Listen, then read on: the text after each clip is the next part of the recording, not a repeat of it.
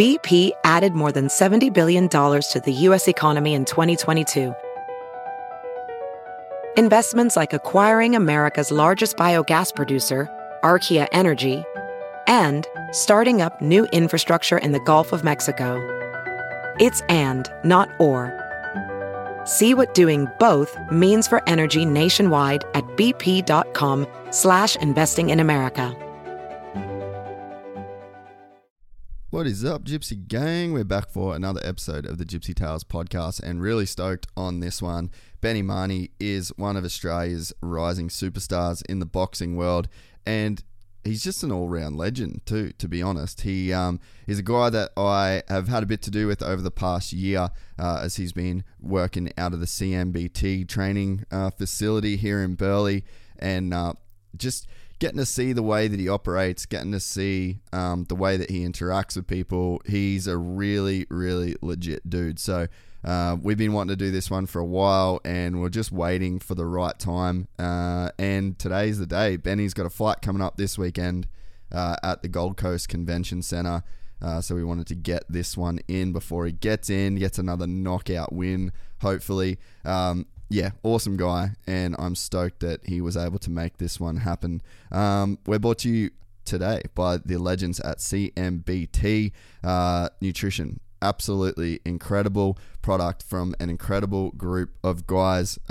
Product out of Burleigh here as well. They're a huge supporter of our shows, and we put them on the combat episodes. Obviously, it makes sense with combat athletes like Benny and Levi Jones-Leary, but I use their products constantly. The protein is something that I use after each training session, and I pretty much do not train without a mixture of their BCAAs. So the guys do an incredible job with their products. They're huge supporters of the show. To find out more, you can head to cmbtnutrition.com.au, and you can also use the code GYPSYGANG to get you 10% off at checkout.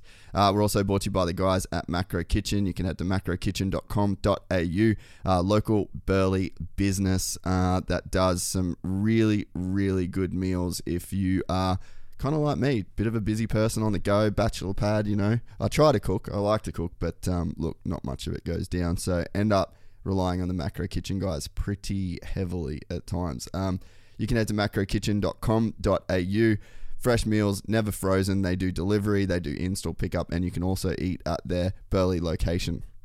And we're also brought to you by the guys at Cricks Tweed, crickstweed.com.au. Ask for Kyle. He is the man. I've been rolling around in a brand new Triton. Well, it's not brand new now. It's 12 months old, and the thing has been absolutely epic. I'm about to embark on a bit of a voyage down to Coffs Harbour this weekend, so I'll have 4 hours in the Triton. And yeah, absolutely love that thing. It's been incredible. So the service as well from the guys at Cricks has been absolutely amazing. They're just the whole Cricks family. They're one of the best brands in the game in this area, the southeast Queensland region. So crickstweed.com.au and ask for Kyle. He is the man. And we're also brought to you by the guys at Boost Mobile. You can head to boost.com.au to find out more information on Australia's best prepaid service provider. I myself, I'm on the $300 240 gig. It'll last me a really, really, really long time. So yeah, they're on the full Telstra 4G network. Best in the biz, hands down. Boost.com.au. That's it for the ads. Really stoked for Benny Marnie. He is a really good dude. He's the kind of guy that should have a platform, and it's pretty rad that he has the platform that he does now. Excited. I wish I could go this weekend. Honestly, would love to see the great man at work, but I'm going to have to get one of his next fights because I won't be around. But good luck on the weekend, Benny. Thanks so much for your time, mate. 3 hours flew by. You're a G. Enjoy. From the gang called Gypsy. Gang and they come and get Gypsy. Gang and they come and get Gypsy. Gang. I met a Gypsy. Gang. I met a Gypsy. No, I'm not doing that. Yeah. I'm not doing It's that. you know, one of the things with this studio was Thank you. when I was in America, I spent a ton of time in like recording studios with artists, and I really got legitimately inspired by the way that people treat those studios. Yeah. It just seems like super disrespectful. Yeah. And I'm like, yeah, just chuck the gum there. But it's like, I don't know. I feel like there's something in that. There's like something that creates a vibe. It's like, oh yeah, fuck, there's someone pissed over there one night. And they did this. You know what I mean? It just creates a bit of that, of that rock star vibe, you know? Oh man, I'm not. I can't. I felt bad even putting that in that. You're good. You're Yeah, Gucci. I'm You're good. the star of the show. Stop it. So, Benny Marnie, he's here. He's fighting this weekend for an Australian title now. I want to start this off in a little bit, maybe like a random place to begin a podcast like this, but a personal observation from being around you for the last, I don't know, maybe 6-12 months is you look like a guy that is really embracing what's happening in your life. And I think that it's sort of something to be celebrated that probably doesn't get celebrated enough. And I think that people that are on this trajectory that you're on, they get to this level and then they start to feel like, holy fuck, I'm actually accomplishing the shit that I set out to do. That's the time when in Aussie culture you can get pulled down. Yeah.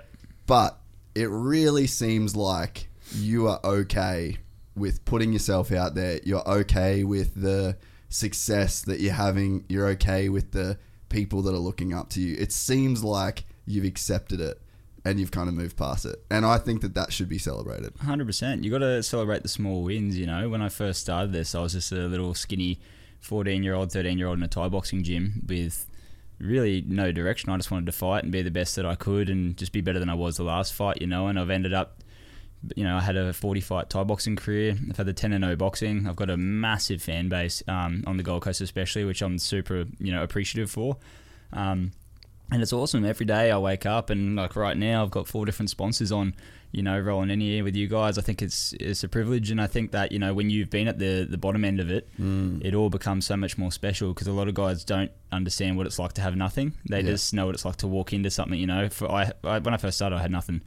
And, you know, coming off me and my coach and my family and my friends, we've built all this from that, you know, from scratch. Of course I celebrate the wins, man. Every little sponsor I get on board, every new fan, though, I get messages on the daily basis of people saying, you know, good, even if it's just a genuine good luck for your fight, been following you, it means so much to me. And yeah, that's massive for me. I love it. Yeah. Would you agree that it's hard to embrace this kind of thing though? Like, did you go through that to a point, like maybe right before you kind of, you hit that, point? Does it feel like you kind of almost don't want to celebrate those things? You don't want to put yourself out there as being super appreciative and acknowledging the... For me, man, I love it. Honestly, like this is all I've ever done. I've never...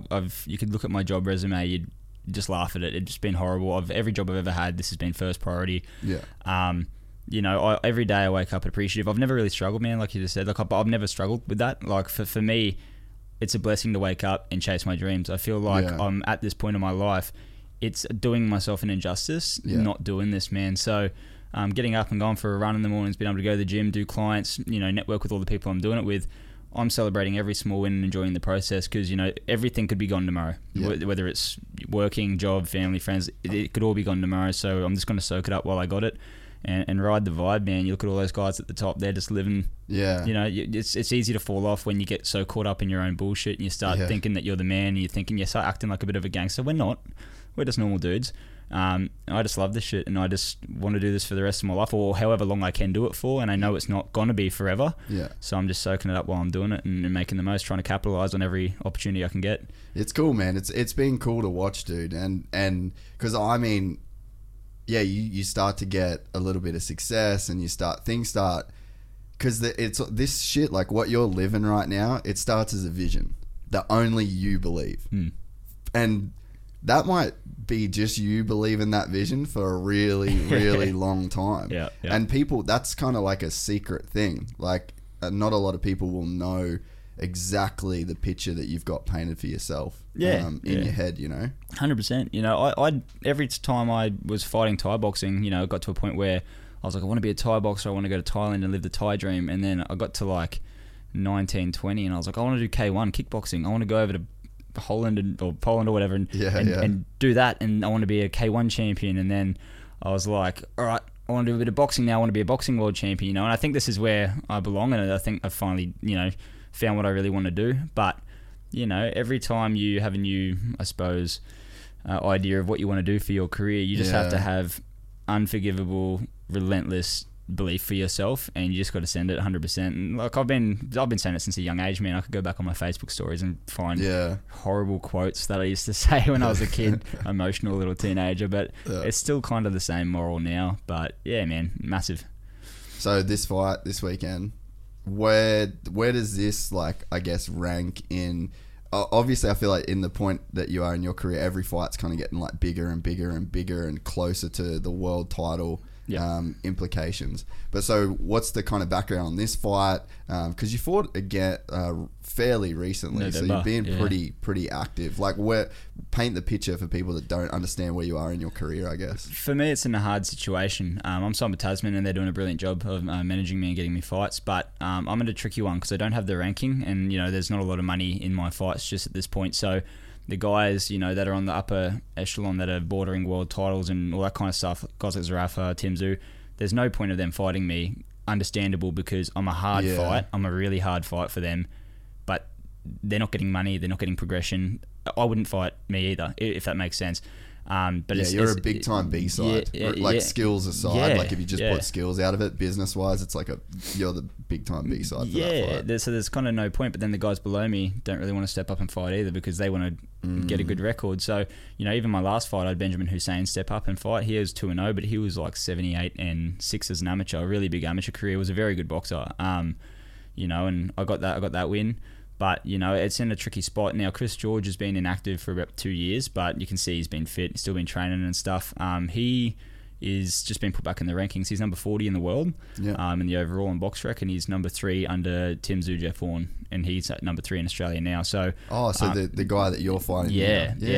So he's a top player in here, even though he's been inactive. He's I take that with a grain of salt too, because the last fight I had was November, but the fight before that was the October before that. And I came in and put on a show. For me, in activity, it is, a killer of athletes and stuff, but as if you're training, and once you've had a certain amount of fights, you don't lose it, man. I could have 5 years off and come back and still, I reckon, know how to beat 90% of the guys today. You know what I mean? I feel that I'm not taking it lightly. His last fight was Josh Kelly, which is huge. He's one of my favourite boxers. So that was his last fight he had before he retired. So this fight's for the Australian title. It's a big name. It's a big scalp. My rankings will go up. It's all in the right direction to progress. And like I said, I'm just focusing on that for now. After that fight, we'll look at fighting for regionals, all that kind of stuff. We were supposed to fight for a WBC title, which is a regional belt, but the opportunity has come up to fight for the Australian title. And for me, if I fought for a regional, there's no point in coming back in 3 fights and trying to go for the Aussie. Let's just get the Aussie now, establish my name in Australian boxing, period, then move on and then start chasing the bigger fish. But Chris George is a big name and not to be taken lightly. So where do you think, if you get this win, where do you think that puts you in the rankings? Like, does that shoot you up pretty quick? Realistically, man. It should, right? Yeah, realistically, I should be number 3 in Oz. I'm not 100% sure how the rankings work. There's like the ANBF rankings, there's the BoxRec rankings, but it'll put me at the top as current champion. In a perfect world, it'll put me at number 3, and I don't know how the BoxRec work, but I think I'm like 114 on those rankings, so it should put me well into the top 100. Massive progression fight, and then to see what comes off that. Yeah, that's awesome. Yeah. Is the boxing, like the Australian boxing scene, it seems like from I would say I'm an outsider, like I have no real insider information into it, but it seems like COVID almost was not like a good thing, but I feel like I've seen a lot more local boxing events and like big stadium. Like there was Suncorp Stadium, the Gallen fight was pretty big. It seems like there actually is quite a bit of local buzz going on at the moment. 100%. And I'm assuming it's because not a lot of travel. Guys like Dennis, the last time he fought in the US. So I don't know. It seems like the industry is kind of doing its thing. 100%. I think it's great because it forces the guys, there's a lot of guys that are on the border, like the Zarafas, like the Tim Tszyu, they're bordering world title fights, mandatory positions and that kind of stuff. But it's kind of forcing their hand to fight domestically, and it's giving the guys that aren't necessarily getting the shots that kind of deserve it, the chance to get those shots. And, the guy, they're going to go and do what they're going to do anyway, but there's been a lot more domestic matchups that Yeah. has been awesome, and it's forcing our hand to fight each other. And it's like you said, man, I rate it. I really, really like it because then you can clean out your own backyard. Yeah. It's given me the opportunity to fight last November. It's given me the opportunity to fight now. And, obviously I want COVID to fix up ASAP, so it's a horrible thing. But you got to make the most of it in whatever situation you're in. So, I think at the moment, Australian boxing's in a really good place. Because if you think about it, if you're a guy like Dennis, a guy like Tim, you want to be looking for those world championship fights. But you'd think that there's an opportunity with those guys not being able to go overseas to really, you could actually push the sport forward like years now just by having these really high level. And it seems like it's big. It seems that they're big events. Yep. You know what I mean? Like that, it seemed to generate quite a lot of buzz, which for me before this COVID period, it didn't seem like that was normally the case. Like you'd kind of watch like a guy going overseas, Yeah. No, it's awesome. Everyone's eyes are turning to Australia. We got a massive staple like Jeff Horn did his thing. Yeah. Dennis Hogan did his thing. Tim Tszyu doing his thing. We've had a lot of big names. Kambosos is on the cusp of fighting for unifying the division, fighting against Teofimo Lopez in the US. Oz boxing, man, like we're on the map for sure. And what do you think it is with just Oz boxing in general? What do you mean by that? Like, what do you think is responsible for the push of Oz boxing? Because shit comes in waves. Yeah, it comes and goes, man. I think obviously Jeff Horn. The initial start of all this coming back was I think Jeff beating Pac-Man. Yeah, I think that was supposed to be a whitewash. Jeff was the mandatory, and he was I think supposed to be like a pawn to get the attraction, which is Manny Pacquiao come over and watch him do his thing, and Jeff ended up pulling the win out, and everyone's like, holy shit, this is awesome. And then Jeff went on to fought Crawford, knocked out Mundine, and then went on and did his thing. And then by the time that all happened, Tim's come up the rankings. Dennis fought Mongoya over in America, and I thought he won that fight. Like, it's just blown up since. Kambosos has got this big fight coming up. So, and in the meantime, all the guys like myself. And, I was going to say, then there's just you chomping at the bit. And we're just running around killing it domestically. So it's awesome, man. A lot of people talk about the influences and shit, hating on it and stuff like that. I don't necessarily think they're boxers, and I don't necessarily think that they have the same respect as boxers, obviously, but everyone's blowing steam on it, going, oh shit, I hate it. But if you can get an influencer with 1 million followers and you get 500,000 guys tune in, they put it on a big card, they tune in 2 hours prior, and they see 3 fucking amazing fights, absolute killers, bangers, and they go, this is boxing, this is sick. And then they see their guy fight, you might get a couple 100,000 permanent fans that are willing to pay $60 per pay-per-view, which then pays the fighters more, which gives the sport more exposure. Like, I think it's a great thing, and I think that just with all the shit going on in America, with the influencers, with the steam, the guys that are steaming through Australia, I think just boxing is at a really, really high point right now, and I'm frothing it. Yeah, dude, it seems like something you can follow as an Australian fan. Yeah. And that's what a sport needs. Like, you really need to have a dog in the fight in this game to really pay attention, Yeah, 100%. We've got heaps of guys to follow too, man. We've got heaps of stories we've got heaps of guys coming up, guys that are there, guys that are on their way out. We got it all at the moment. Yeah, that's so sick. You think too, like Gallon, man. Gallon's been doing this influencer shit for a long time. Like, he actually is a pretty legit boxer these days, Man, honestly, like, I've never met Gal, but he seems like an awesome dude. But he's fighting Big Daddy coming up. Yeah. I think that's a bad fight. I think Daddy's going to kill him. I thought Mark was a bad fight. But the thing about Mark Hunt is very unfit. Yeah. Obviously didn't really take it too seriously. Every time he touched Gal's legs would buckle.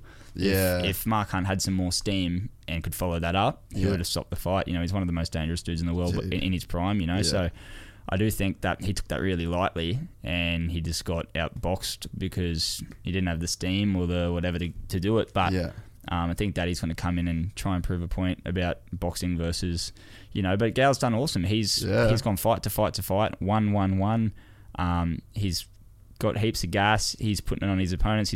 He's working the inside, the outside. Yeah, he's trying to box. And he's been doing it for a long time. It's not like he's had 1 or 2 fights. He's been doing this legitimately for a long time. So I've got all the respect in the world for him for sticking it out. Yeah. And man, I hope he puts on a banger against Lucas. Yeah. Dude, I think you're right. Especially you get a guy like Gallon. people love to hate him. Like Yeah. that's if you want to talk about transitioning into a sport where people loving to hate you is a really good thing and good Yeah. for business, go straight to boxing. Man, it's publicity. You know, Yeah. They always say any publicity is good publicity. So, but man, like I said, a lot of people that are in the know, a lot of people in the know, you know, have a lot of respect for Gal because, like I said before, Yeah. he's stuck it out. He's had the fights. He's been in there and got his hand raised against Mark Hunt, regardless of what condition he was in. He did it. Yeah. So you can't knock him. Dude, I was at Tiger Muay Thai, and Mark was doing a camp, and I got to watch him hit pads, and I was just like, It's gross. fuck Yeah. all this, dude. Yeah, like, yeah. there is no way I could get paid to stand and have that dude throw his fist at me. Nah, he's a heavy hitter, man. And you can see when he gets him, Gallon's a big dude. Yeah. You know, and Mark Hunt just like love touched him with 10s, and his legs were buckling. You know, you couldn't picture him fighting someone in 4-ounce gloves. And Oh. It's gross. What fight, like, if there is 10s what they should be fighting in, or is that extra padding? Boxing, so if you're, I believe it's 10, if you're super welter, which is my weight, which is 69.85 and up, I think you're in 10s. Yeah. If you're welter, 66.6 and down, you're fighting in 8s. Yeah. But like a lot of those fights that they do, you know, whether it be the influencer cards or whether it be the footy, the crossovers and stuff, I'm not too sure. Maybe they're corporate fights. I don't know if they're 12s or 14, 16. I don't know. Everything's different. You know, Yeah. you can go to a corporate show. Some guys have headgears on, some don't. You know. Yeah. So I'm not too sure. Yeah, no, fair enough. Are there any influencers in Australia that are seriously talking about boxing that like could legitimately do it properly? I'm gonna give a big shout out to my mate Mitchy Orville. He's Dude, right? Yeah, Yeah. he's been, you know, I think he told me he had one a while ago, a few years ago, and he's really not happy with the way he fought because he kind of just jumped in and did the whole influencer You thing. got to prep. Yeah, you know, and he said to me now, because he's been training consistently, man. I've been training with him twice a week. Yeah.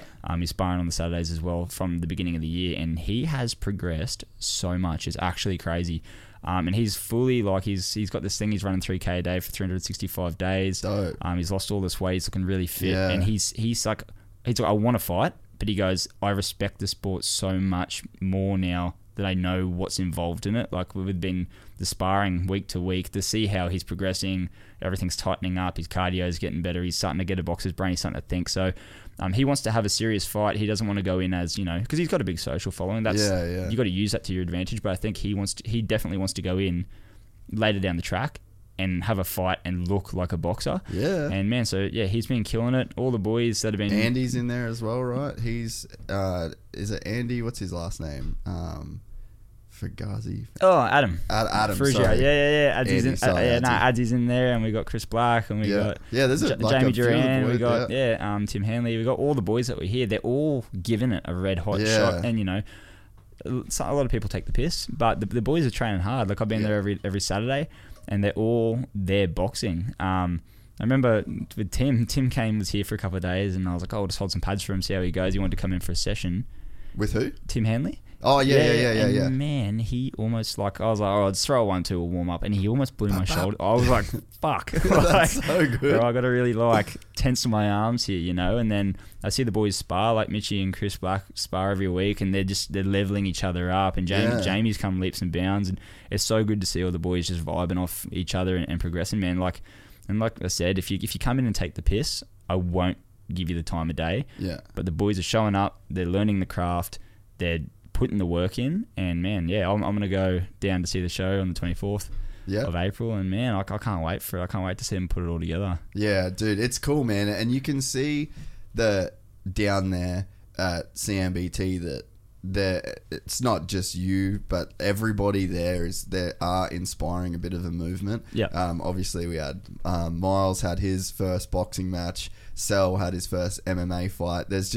There's a lot of really cool, positive shit that's gone on there, and I mean, you've got Jacko just frothing boxing, you know, like the dude just shadow boxes in the house constantly, and so it seems like there is a bit of a movement that's massive, man. Yeah, the boys at CMBT, they're honestly one of a kind. Like I've never been to an environment like these guys. Everything they do is positive. They just want to help and grow with each other. It's next level. It's so good. And you know, the morale in the gym has been wild over the last probably month. Yeah, because like you said, The boys were having MMA back to back with boxing, back to You got back Josh, with this. you got Brenton. It was like 3 weekends in a row, and all the boys were just hyped up.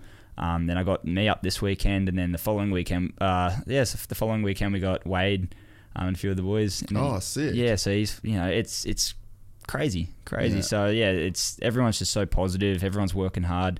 And I think some boys seeing the other boys fight amps them up, then they see them fight, and then it's a never-ending chain of just positivity in there, man. It's awesome. When we're just talking about the whole Aussie boxing thing, and then the way that's sort of being forced to do its thing, and then you're riding this wave with the CMBT crew, and then you've got Josh that's just killing people. There is a thing going on, and it's you can't fake that kind of shit as well. You can have a cool vibe in the gym, and you can have you can pat everyone on the back, but when the rubber hits the road, to have that many legit dudes doing that much legit shit, like there's something going on, man. Massive. And everyone just picks everyone up. You see your teammate fight, and just seeing them compete, seeing how professional they are. Every time we rock up to a weigh-in, everyone's in the colours, everyone's in the team, in the team logo. We've got filming there, we've got everyone's clapping and applauding. The morale in the gym, it's a really family team vibe. And so when everyone competes and everyone's taking it so seriously, man, like some of the shows we've been to over the last few weeks, people don't rock up to weigh-ins, they don't make weight. Not one of the boys has been off. So that's a good point. Yeah, like there's so much bullshit. Josh fought that guy 2 fights ago, and he rocked up. Like 6 kilos. Yeah, I knew him from back in the day, Thai boxing, and he's rocked in 6 kilos over. That's unexcusable. It's not okay. Do you think with that dude, to play devil's advocate on that one, because I flamed that guy on socials, and then I was like, fuck, you probably shouldn't. But it's like he just knew he was getting fucking slept bad. So like, why? There's so much. Why take 6 kgs off when you're gonna get slept anyway? There's no excuse for it. Yeah. But I suppose maybe a reason why he did that, maybe he wanted to rock up overweight because he was thinking maybe we wouldn't take the fight. Yeah. Fight would be off. It was an easy way out. But instead, I was on the phone to the boys, and I'm like, make sure you get his fucking purse. Like, don't just let him off. And I'm like, get the purse, then bash him. Yeah. That's the way it should be. You be professional and rock up. If that happened in boxing and they didn't make weight, they were 6 over, the fight would be off. The promoter would pull. Yeah, they wouldn't even let you do it. No, they wouldn't let you do it. So the fact they got to fight was still pretty cool. And Josh was so mentally set, he didn't care. Yeah. And the guy was very experienced, But Josh is a killer. He honestly doesn't care. Yeah. He's in the back room just staring at his opponent. Dude, and right? I have to ask Miles and Jesse. Dude, Jacko I'm fidgety. I have to walk away from them and just let him and Wade just whisper secrets to each other, and we just walk away. Yeah, it's wild. Yeah, Jacko comes over. He's like, dude, Josh is just different, bro. Yeah. He's fucking different. I'm like, I know he's different. I sat there for 3 hours and fucking realized how different he is. When I get in there, I've got that same mentality, but he's like that the whole time. Yeah. Like before he gets in the ring, in the back change room, he's just always got this like shark attacking something mentality, and it's wild. It's pretty heavy, man. Like, not a lot of people have that mentality. That's like a special thing. And then to be able to like channel that into something so good. Like he's gonna have a really good career in this sport. Oh, massively. He's a great dude. He's got a massive following. He's doing great things outside the sport as well. He's dedicated. He trains hard. He listens. He's a pleasure to coach. And I think he's going to do massive things too. He's got to stay active. I think that's the big thing for him. Yeah. How cool has it been for you as a coach? Because you're a fighter, but you're a coach as well, which is interesting in itself. But to get an opportunity to work with someone like him, because he, at this point, it's like when he first come on here, I think it was like just before his first actual professional fight. Yep. And it's like we're saying the same shit about him, but he hadn't actually got the wins, right? Yep. But it's like the conversation hasn't changed. No. Nobody's thoughts around him have changed. Everybody that knows him is like, yeah, well, this is just what he was going to do. Yep. But for you to be able to just work with almost like this diamond in the rough. Yeah, it's sick. It's so good. And, I love training everyone regardless. I do personals out of CMBT. I do all my clients, but then the guys, when they do have the fight, I will obviously underline them and prioritize them. I like to, when the guys fight, I like to be the kind of guy that comes in and we game plan. We go, all right, I've watched the guys fight. He does this, this, this. We're going to work on this, this, this. And you kind of have like an idea when you go in. You're not just going in blindfolded and fighting. We've got a specific task. Like obviously I can't do the wrestling. I can't do the jits. I can't do any of that stuff. But when it comes to straight striking, I'm confident that I can run something up. Yeah, there's nothing that I'm not too fussed about. So with Josh in his last 2 fights, we've actually 2 for 2 landed exactly what we've been working on. Yeah. And that's all Josh. That's all Josh listening. That's all Josh applying. First one, obviously it's a barrage of just 1,000 punches and they fall over. Yeah. But that first one he had, we're working off as they leg kick, throw the cross. Yeah. It'll go straight through the guts. If we actually look back on that footage, I've posted it a few times. Is it on your Instagram? Yeah. Let's find that. You know, and then there was the other one where we did the second fight he had. It was old mate grab with both hands, and then as he would grab, he'd have a second pause. Then he would throw the knee, and we were working throwing the bowl over. We were working at Miles with it as our witness was watching us do it in the back room. And as he grabbed, Josh just bowled over and boop, and put him down with it. So Josh just listens really, really well. I don't know if it would have been posted. It probably was on my story. I don't know if it'll actually. I don't think I posted it as a static post. That's all right. Yeah. Internet's dropped down on there anyway. That's right. But yeah, he's a pleasure to teach. He listens well.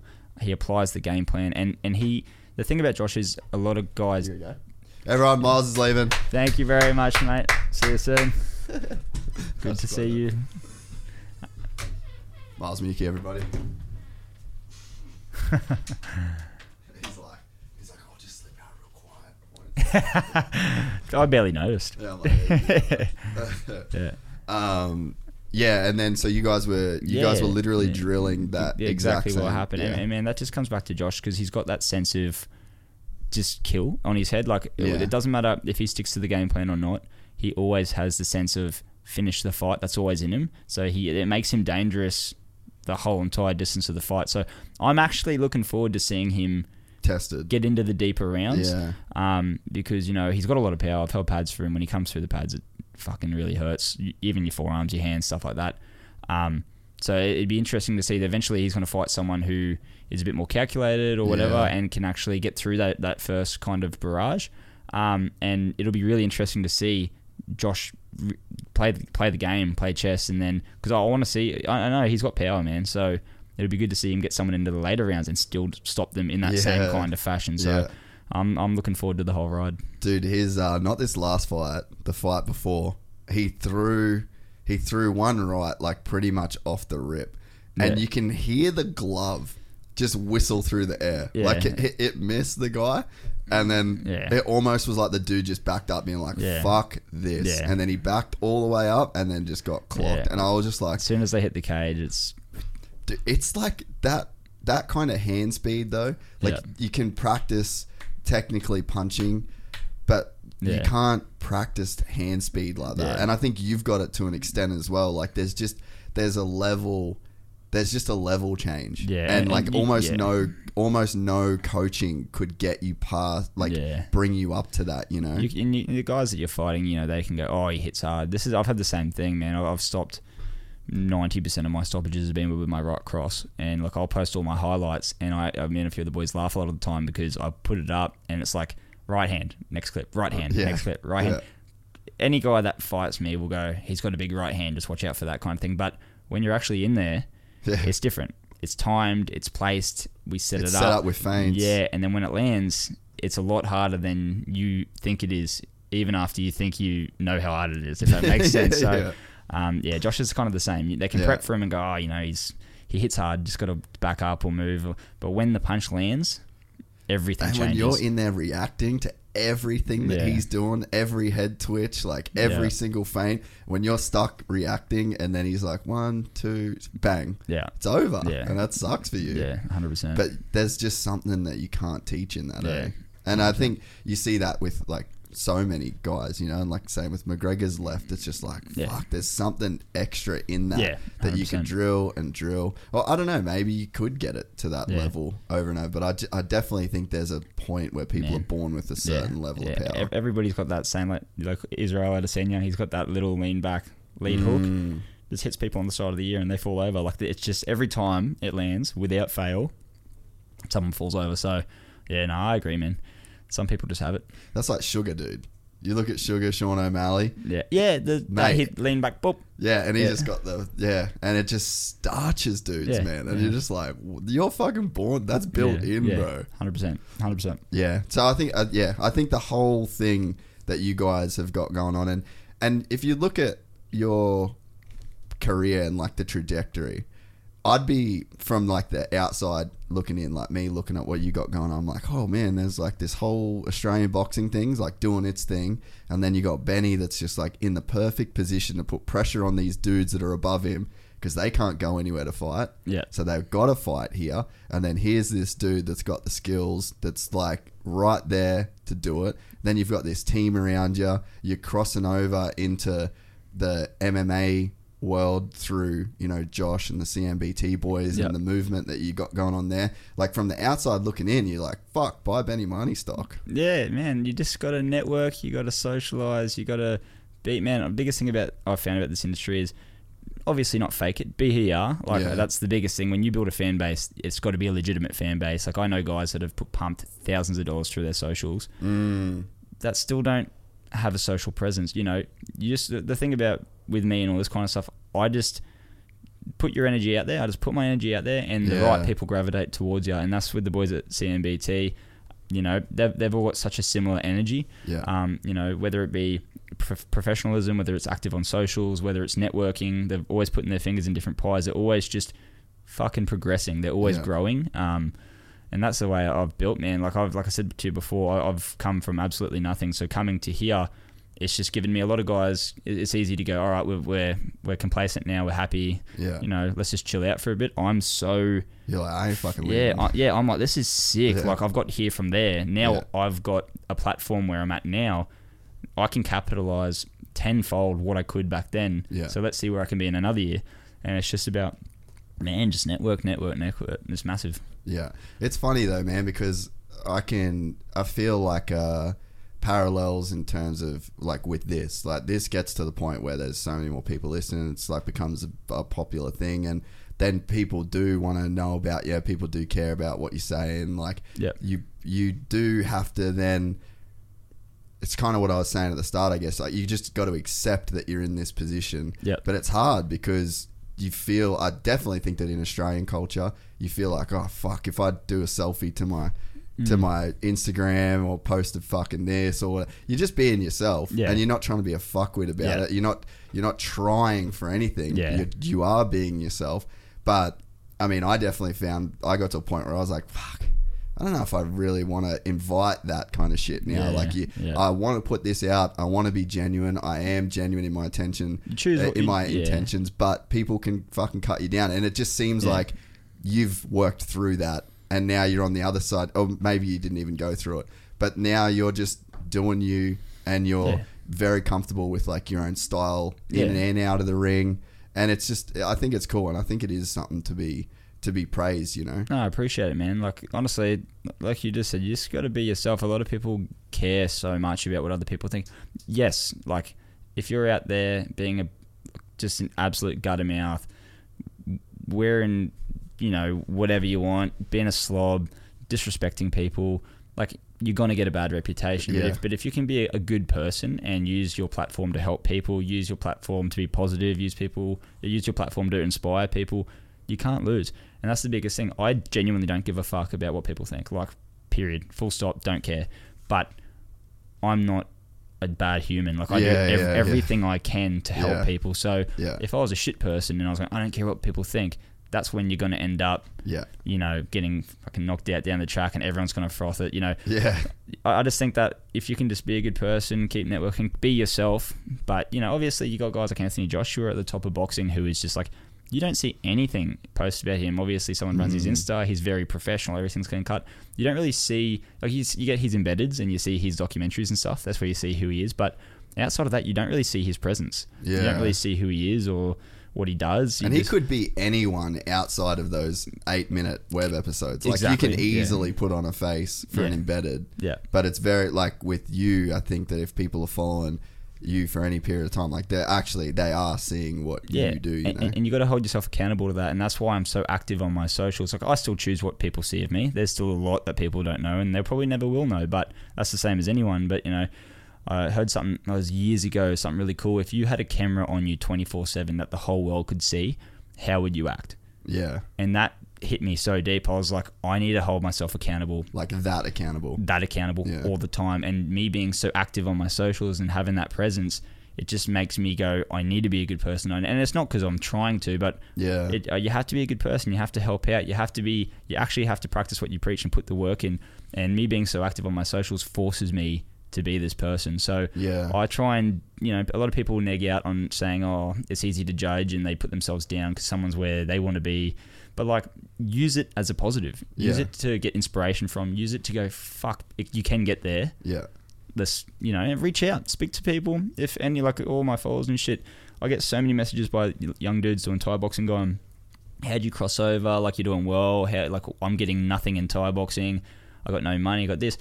Reach out, speak to them. You can give, you know, the idea is to give these kids a template to get here. Yeah. It's definitely like one of the things that I sort of noticed as well that probably took a little bit of the pressure off on my end is that I kind of stopped thinking about what other people thought because I was spending so much time auditing myself. Yeah, 100%. Like I just kind of noticed, I was like, oh, you actually don't think that much about other people's shit. Yeah. You're probably just thinking about your own shit a bit too much even, maybe, you know. It's a hard balance, man. It's a hard balance because you get 1 second you're all about you, the next second you're caught up with trying to please everyone else. That you just got to find your balance, man. And you just, it's a hard one. You just got to sit on the fence somewhere. Well, I think one of the things that probably makes it easy for you is that, and I guess for anyone, is that you're so invested in your training. Yep. You're so invested in your career. I feel like any of the wrong turns that you could risk taking would probably come if you just didn't spend as much time working on your craft as what you did. Because it's kind of like when you're in there that much. I've seen so many times where there's like 15 minutes between clients and then you're doing some calisthenics and stretching. You know what I mean? So it's like, I think that's probably got such a big role to play in it as well. Yeah, for sure. You get caught up in whether it's drinking on the piss or partying or hanging around with the wrong people. For me, I don't really have anything. Like, I've got massive friend groups. I got, you know, don't get me wrong, I love to have a drink and have some fun and stuff, but you know, I'm, like you said, I'm so invested in this. It's all I've been doing since I was a kid, man. Like 6-7 days a week, competing constantly. You know, it's, for me, this is everything. Like, this is all it's not all I have, but it's all I have. It's all I want. And I might only fight till I'm 32. I might only have 6 more years in this. So I'm going to send everything I can into it and get to where we need to get to. What was the initial push into boxing as a kid? Future. So for me, the crossover or just in general? No, just like to get into martial arts. So my old man used to have like a taekwondo dojo in Robina, and he was a second dan black belt. Correct me if I'm wrong, Dad. Sorry. But yeah, he was a very good martial artist when he was young, and he pushed me and my brother into, not push, but he got me and my brother into doing martial arts, and it was like boxing taekwondo kind of thing, and I did that for years. And then I was doing footy at the time. I got like a sports scholarship to Merrimack High for a rugby league, and and I was loving rugby league and stuff like that. I wanted to be a footy player. You got some fucking calves on you. Oh. They literally signed you off your calves. They was like, "How's the calves on this white kid?" Smoking mirrors, bro.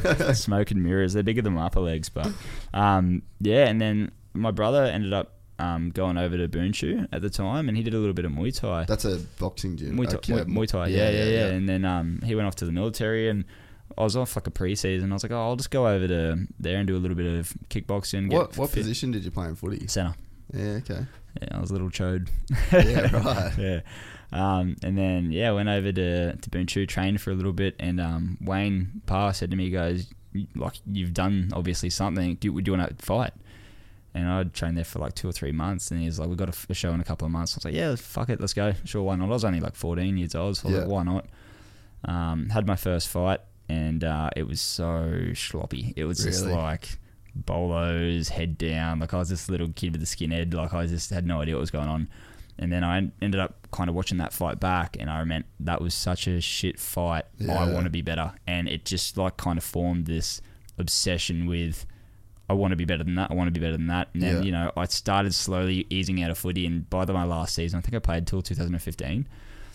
Just didn't have it. Like, I wasn't growing. I wasn't investing all my time into it. Boys were running loops around me. I wasn't a big boy. Like, I wanted to fight. That's kind of all I wanted to do. Ever since I was young, I loved it. You know what I mean? When I was doing the Taekwondo, I was just frothed it 24/7. So it just kind of translated to that. And then, just fight after fight after fight. I just got this hectic passion for Thai boxing or martial arts. And then, I was like, all right, world title, let's go. This is what I'm doing now. And then even through school, shit grades in school. Anybody that knows me that's listening to this in school just would laugh because I was just did not care about it at all. Which is not, obviously, a great message. Yeah. No, that's not what I'm trying to say. But school's not for everybody. No, that's what I mean. Like, for me, if you want to study and you want to do something along those lines, 100% into it. It's the same thing that I did with Thai boxing. I put 100% of it in, and that's why I'm here. Yeah. You can't just bludge and sit on the dollar and sit at home and eat Cheetos. Like, that's not what I'm not what I'm talking about. But I just put so much effort and time and passion into it.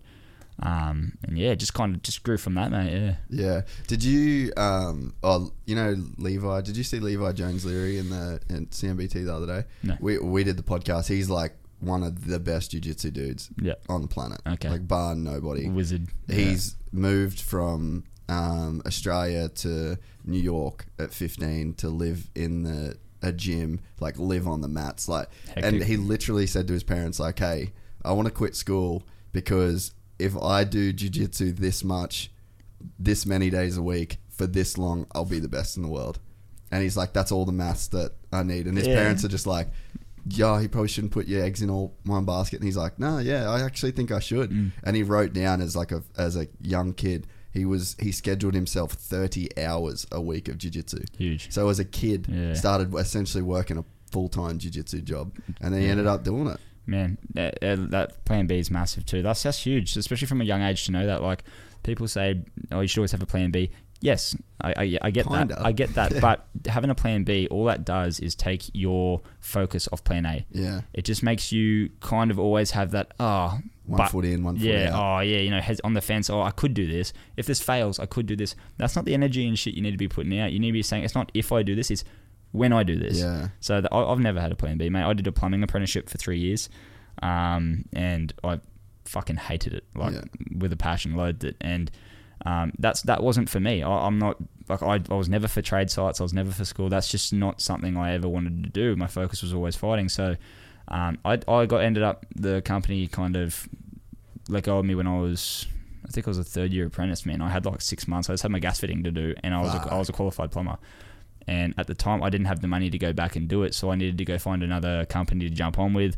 And that was at the pivotal point where I was like, I don't want to do this. And then I had a lot of mates and family saying, just do it, because once you do it, it's there. Yeah. But man, I think honestly, if I went back and did that 6 months and did that money, I would still be plumbing today. And I just went, no, I'm not doing it, because it's not what I want to do anyway. Like, I just don't want to do this ever. So from that point, that's when I started, talking to my strength coach, Blake, and he was talking to me about, a few years later, he goes, if you can do clients and you can make enough money on clients to pay your bills and train around that, why don't you just do that full time? You can just live in the gym. And I was like, fuck. So I ended up doing like a big day, just like a ridiculous week.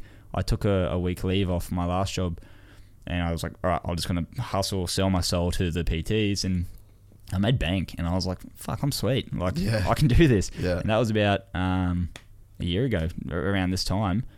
Never looked back, man. Been full-time athlete for a year. So you've been doing the plumbing. This was only a year ago? No. Plumbing was years. I was young, but I went from site to site. Like, I was doing electrical lines under the ground. I was doing steel fixing. I was working Top Golf. I was doing like 30 to 40 hours a week doing night shifts there.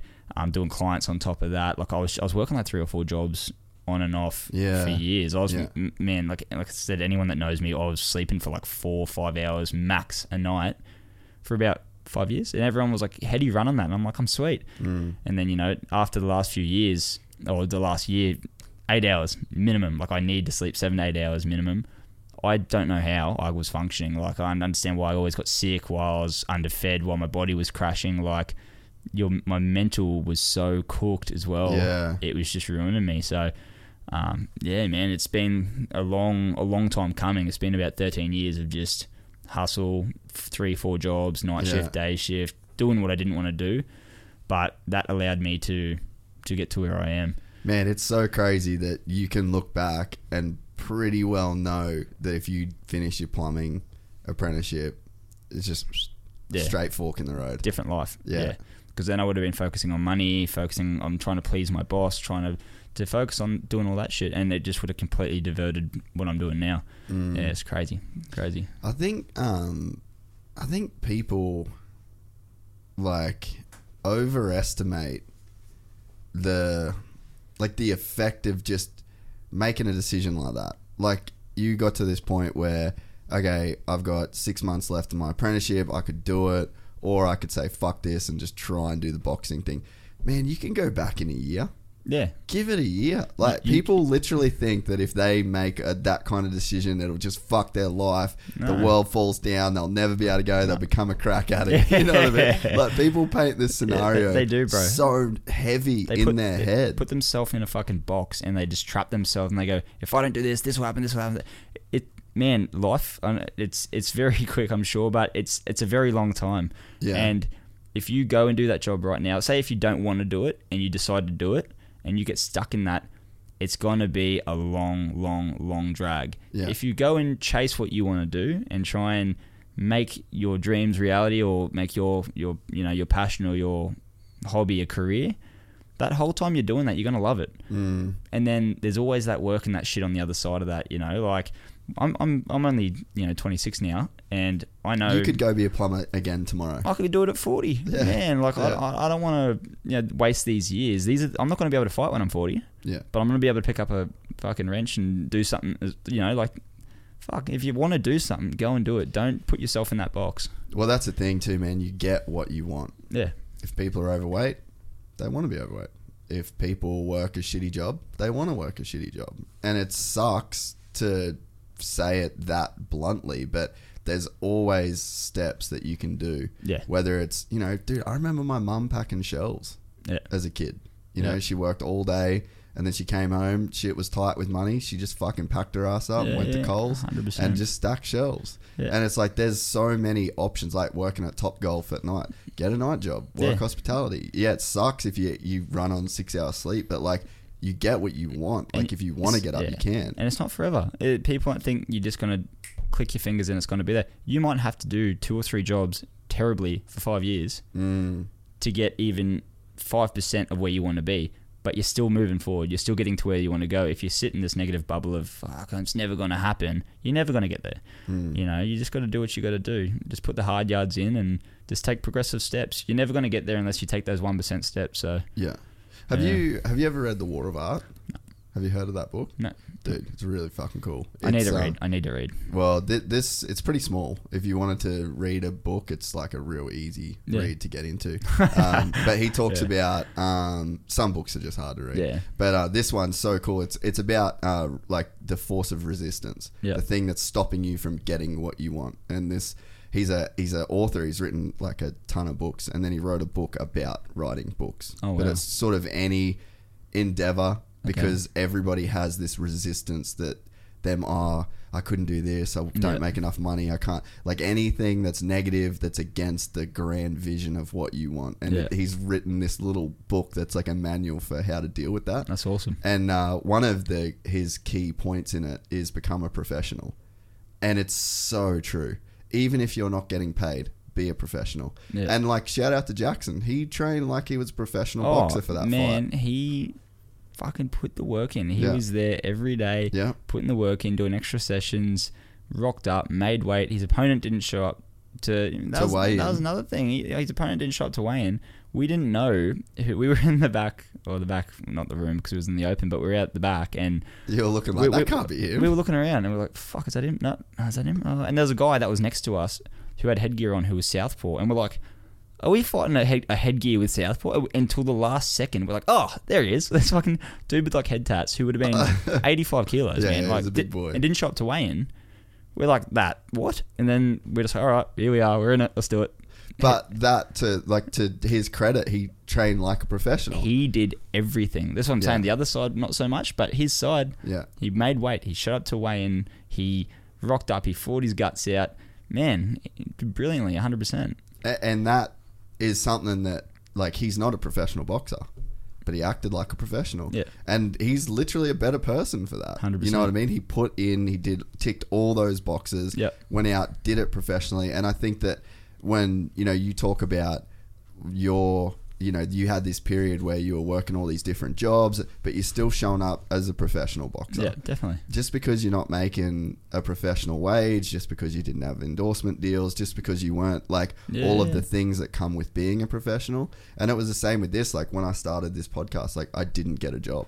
Yeah. I was just like, whatever money's in my account is what I'll make this podcast with. Yeah. And if there's no money, then there's no podcast and I'll just figure it out. Yeah. But you treat things that you want to be professional at You prioritize, like a man. professional. Yeah, massive. That's massive because eventually you want to be there one day anyway, right? So you don't want to get there and have no fucking idea what you're doing. So yeah, 100%. It's a great point. We'll have to get the name off you before I go again. Yeah. And I'll definitely have a read. Yeah, it's a really, really cool book. There's just a bunch. I mean, I don't think that you're the kind of person that needs to battle through resistance. Nah, but I love it. I love that shit. But though. it's cool Yeah. shit. Like the way that it's just articulated. Yeah. It's very easy to explain some certain concepts. I love it. Speaking of that, then, like how do you find the hard work? And like how have you got your head around that? Because it is hard to get out and run some days. Oh man, 100%. You're always going to have, whether it's your first day or whether you're a professional, you're always going to struggle with that devil on your shoulder saying, don't do it, sleep in. Even now I'm cutting weight at the moment. My calories are low. I went out for a run in the sun with a hoodie before. It sucks, man. Yeah. But what are you thinking while you're doing that, though? just thinking about the fight, man, the whole time. Just thinking, I want to do this. This is something that I want to do. A lot of people complain about doing the work to getting to their goal. It's like, this is the process. This is the part that we're supposed to love. When you're fighting in the stage, I'm only in there for 45 minutes. Sure, that's where everything peaks and that's the climax, and then that's the glory moment that we've all been waiting for. But then that whole month after that, crickets. You know what I mean? The hype's gone. That build up is the shit that you should love. The training, the weight coming down, your body composition getting tight, you're progressing, hitting PBs. This is why we do it. If I want to be an athlete, I don't just want to be a fighter. I want to be a professional athlete. So all this training and shit, I love, man. I'm out there on the road, hobbling along. I had Blakey, my strength coach, message me. He saw me walking. He messaged me saying, "Are you okay?" this morning. So I obviously looked miserable, but man, I'm cutting weight. I'm running. It sucks, but this is what I want to do, man. So I'm just enjoying the process. I love the hard work. Once every maybe 6 weeks, I'll say to Blake, take me through a session where you just show me darkness, take me into the trench, drown me a little bit, and he'll make me throw up. Doesn't matter how fit I am, he'll just ruin me. And we found my lactic threshold, and he'll just edge it a touch more than I should be able to. And man, he makes me vomit in 4 minutes. It's actually crazy. What kind of workout are you doing to throw up in 4 minutes? Oh man, it's not. This isn't the way we should train, but this is just one in a blue moon. Outside of camp, I'll say to him, I want you to just smash me. And we laugh about it. And those are character building sessions. They're really, really important, man. If you just get complacent and you hit pads, you go for a run, you do a light strength session, you're not going to go anywhere. You need to have those character building sessions. You need to take yourself through the track and all that kind of stuff. The sessions that he got me with, it's always the assault bike, man. It's always the assault. That thing's a bitch. They're horrible. You get mixes that up with the rower, with the skier, with a bit of running, with a bit of it kills you. But there's something to be said about being in the hurt locker like that. I mean, that's one of the things with jiu-jitsu. You just don't have control over the people that you roll. I can't. Monday we rocked up and it was a Easter holiday open mat, and it was just 8 black belts on the mat, and I was just fuck, I'm not ready. Mentally, I'm just I'm tired. I've just been working, and you just don't get a choice. And at some point, that you're just going to get completely fucking put to the absolute, the limit, and you're not going to, I'm not coming out on top of those rolls. It's the same as sparring, bro, man. You get some boxing sparring's hectic. I'm sure you've seen a lot of clips and stuff. You go in, I've still got a black eye, I fight next week, or this week. The same thing, you go into some sessions and Like I've been sparring Jack Bowen, who's 2-0 or 3-0 as a pro, but he fights at super middle. Very, very, very good boxer. Yeah. And man, every time I spar him, if you make you just turn off for 1 second, blood nose, black eye, bloody body, like everything he hits you with hurts kind of thing. Yeah. Are you still getting nervous for sessions like that? Like, do you still you overcome? Definitely. Do the nervous poos, bro. Yeah. Okay. See, this is good. It's nice to hear that people as cool as you can still feel. Man, nervous is good. A lot of people freak out about it. Use it. Use it to heighten your senses. Use it to put it towards being focused in the rounds. Like, Matty Partridge, a few of the boys up at Stretton, they call me bug eyes. Like when I'm sparring, my eyes are always really dialed because I'm so nervous. Yeah, 100%. You just got to stay on and stay focused. I think it's really good, man. I still shit my pants every fight. Yeah. I'm confident because my preparation's good, and I know that I've always got that fight, and I know what I'm gonna do. I've seen it. You know what I mean? If that makes sense. But I still get nervous. I still get anxious about the outcome. There's a lot on the line. Even just sessions like sparring, like before, like sparring.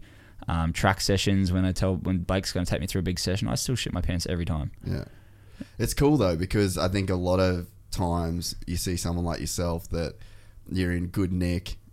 There's highlight reel knockout after highlight reel. It's so easy to be like, fuck, wish I could be like Benny Marnie and not get scared, not be nervous, and not feel any of those fucked up things that you think that you're the only one that feels, right? Man, so I put a photo up the other day, and it's the lonely chair. Before you have a fight, 90% of fighters will go through it. They sit in it. There's this moment where you've warmed up, you're prepped, your gloves are on, your Vaso's on, and everyone's just kind of waiting for you. And they go, all right, you got 5 minutes. So you just sit down, and you just sit in the chair.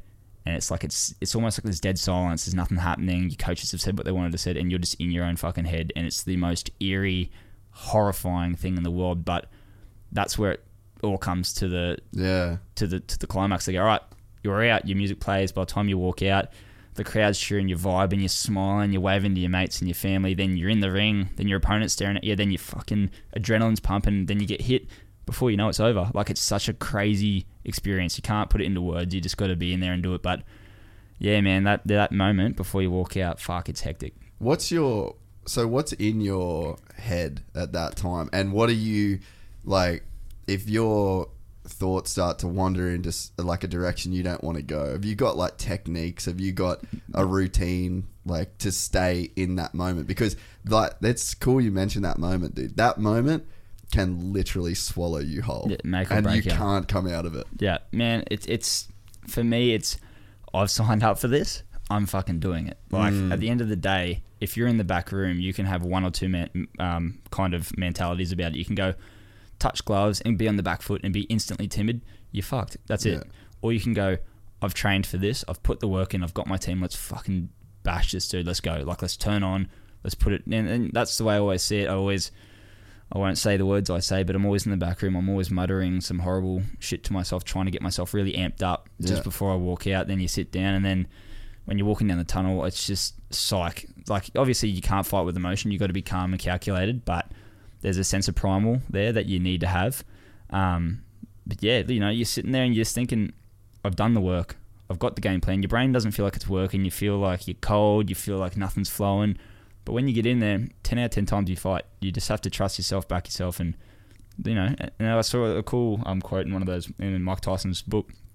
It said, motion relieves tension. Yeah. And the second you're in there and the wheels start turning, you don't think. You just compete, you fight, you do what you've trained to do. So, there's a lot of pivotal moments in that back room and in the thought. But I always just, if I get a negative thought, switch it straight away. The second I think something negative, instantly switch it for a positive. It's just control your brain, because like you said, man, if it leaks, it can really leak. It can swallow you up pretty quick, eh? Because it is that whenever someone says like, oh, I don't like fighting, I don't like boxing, I just don't get it, MMA is a good example. Like, people can have a feeling about it. I'm like, hey, let's just remember, this is like the oldest thing. This is the oldest thing we've ever done. This was the first sport. This was the first event. Like, this is so old. There's something about this. Like, if you're looking at boxing or MMA or anything and you don't get it, then you've got to strip it back and go back to the very fundamentals of like, this is as primal and as human as it gets. Yeah. And there's something in there for everybody if you look in the right places. 100%. You know, fighting's not for everyone. There's a lot of gentle-natured people, but you have to be in a fight to figure out who you are, I feel. Like, whether you're fight or flight, whether you've got the grit, whether you've got the heart, whether you quit on yourself, whether you're willing to stick it out, whether you're willing to train and prep for it. Like, there's so many elements to combat sports that really forces you to have a good look at yourself. And that's what the beautiful part about it, you know, where kind of, whether it's MMA, Muay Thai, K1, boxing, we're the modern day warriors, I guess. Like, that's no one else is doing this shit, you know, where people just go to their 9-to-5s, or people go and, you know, do other sports. We're in there just ripping each other apart to get a bloody couple of bucks and a trophy, to then go back to camp and do it again. It's fucking madness, but it's awesome, you know. Like you said, everyone finds their own little bits and pieces through combat. But yeah, man, it's primal. You go into the jungle, there's animals ripping each other apart every day. It's what things do. This is why it's so entertaining. When you see someone get knocked out, you go, oh my God, that's hectic. Then you rewind it 10 times. Like, it's just, people just love it, I guess. I don't know. There's something to... I think that one of the cool things, and this is, I think, why fight fans, like, fights can be so inspiring and people can get so behind fighters in general as well, is because, like, everyone's had that feeling. Everyone's had someone in their face at some point. Everyone's had, like, a bully. Horrifying. Everyone knows that adrenaline dump and the feeling that runs through you. Oh, man. I think everyone can relate, whether they've trained or competed in fighting is a different story. But everyone can relate to that feeling. Man, I literally, if someone yells at me in a car, I'm in the car and I cut someone off by accident and they yell at me, I still freak out. Like, I know confidently I can fight pretty well. You can handle yourself. But I still get scared by a random old guy driving a car. Like, it's human nature. If someone's aggressive and they're flaring their feathers up, shit's intimidating, you know? There's just something about it. Can't put your finger on it, but... Yeah, I think it's cool too that for the people that do compete, like Jackson could completely relate to the feelings that you go through. You probably at this point would have a better capacity to deal with those feelings just through practice and exposure. But that base feeling of knowing you're about to make that walk, or competing in whether it's jiu-jitsu or any of the things that, you know, combat sports that you can compete in as an amateur. And I think that it's extremely beneficial because, dude, I know there's days I just literally crave jiu-jitsu. Like, I can be having the shittest day and I'm like, fuck, I just got to get to training. If I get to training, I'll be sweet. There's just a weird thing that goes on while you're in that kind of place. And you can't come back the same person after a session like that. 100%. Man, once you do this and if it clicks with you and you love this, some people do it, they get a blood nose on the first day and they never come back. Some people come and they get a blood nose on the first day and they go, oh, this shit's for me. And they're just licking it. Let's go. They love it. Like, man, like my last fight, he busted my nose and we were in the clinch and I blew my nose on his back. Like, I don't know what I was thinking or why I did it, but it's just, again, that primal state of just, let's go kind of thing. Yeah, man. But everyone gets that same kind of heebie-jeebies. Everyone gets the goosebumps. Everyone's in the back room getting cold. Everyone starts to doubt themselves. It's just the way the brain functions, man. And that's what makes you compete well. That's that heightened sense of nervous and, you know, that's what makes you compete. Do you feel like the same person in the ring? Or is there like a different version of you in there? It's you, but it's a different you. Definitely different. Like I That's weird, isn't it? Yeah, I definitely feel like I'm the same person. I've got the same morals. I've got the same mindset, the same everything. But I'm not saying I'm this big bad, but I'm a lot nastier when I'm in the ring. Like, you know, I'm sure I've got a temper, and all my mates could say that, but I'm a pretty chill dude. Like, I'm pretty mellow. I'm not an aggressive guy. No, like, not even at all. I'm always positive. I'm always trying to help people. I'm always just mellow, unless something's bloody stressful. Like, other than that, like, I'm pretty good. When I'm in the ring, I've just got this sense of, like, I've got armor on. I don't know. I just feel like it's seek and destroy. Like, this, the way I see it, man. I said it in one of the last podcasts I did as well, that the guy in front of you, it's not personal for him, like, as a human, but that guy stands in front of everything I've ever worked for. Every shit day, every debt, every injury, anything in front of making money for my partner, my future kids, my family, my friends. He stands in front of everything I ever want in life. It's fucking really personal, and I'm going to go in and rip him apart because I'm not going to let him take everything I've ever worked for away. No way. So that's the way I kind of look at it. When I get in there, he's locked in a 6x6 squared meterage with me for 45 minutes. He's not getting out in one piece. That's the way I look at it. When I'm out and I'm living with my family and my friends and hanging with my girlfriend and, I'm just chilling. That's just my life. But then when I get in there, it's like I have all that outside and you're sitting in front of that. Yeah. So I suppose that's where my brain kind of ticks over. But yeah, definitely a different kind of aggression comes out. It's funny though, like, because you wonder, you're like, so does that dude exist inside me if I'm not a boxer? Or is that guy always there, but I just get to use him when boxing happens? Yeah. And it's like, so if that guy's in me and I'm not a boxer, do I carry that dude around? Get out of my head. Yeah. Get out of my head, because I don't know. That's a really good, valid point. I don't know. But I think it doesn't matter at this point because you've got, like, that's the balance. Like, you've figured that out. But I think that's like a problem for people in a way. It's like we've kind of got these versions of us. Yeah. The version that's got a temper or the version that's whatever. And like you've got an outlet. Like you work with that guy. Like that guy's a function of your life, not like a bug of your life. That makes sense. Whereas I think so many people, they have that person inside. They're angry or they'll blow up in traffic or whatever. And there's nowhere for that person to like do their thing. Yeah. And I think that's like one of the interesting things about combat sports. They got to find their passion, man. And I know it sounds cliche, but if you're that banked up, you're sitting in traffic and you're fucking losing it, and you're angry and you're blowing up your girlfriend for no reason, and you're just negging on everything. There's a deeper problem there. You're not just an angry person. You're like, there's a lot of negative and narcissistic and horrible people out there, just as much as there's great people. But if you're that negative all the time and that angry, there's a deeper problem. And whether it's you're not happy with your job, you're not happy with your relationship, you're not happy with your self progression. I don't know what it is. That's up to the people that are having those problems to figure out. But I don't think, some people are built with more aggression than others for sure. I know people that literally could not hurt an ant.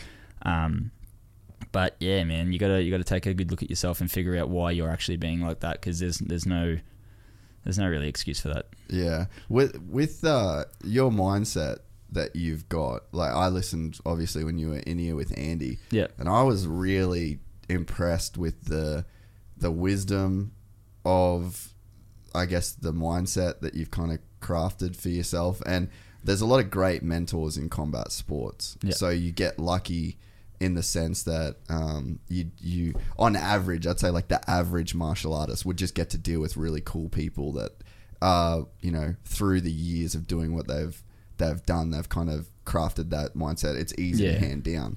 But how much of that comes from like your own experience, and like where do you learn a lot of that stuff? Because I think that it is hard, like really hard to put into practice the things that you talk about, and you actually do put those things into practice, Yeah, 100%, man. I don't know. I think a lot of mine's from personal experience, whether it's from young, when, the family was a little bit dysfunctional when I was younger. There was a lot of shit that went on, but then seeing my family and myself at the lowest point you could be kind of thing to where we all are now. Everyone's successful, everyone's happy, everyone's doing their thing.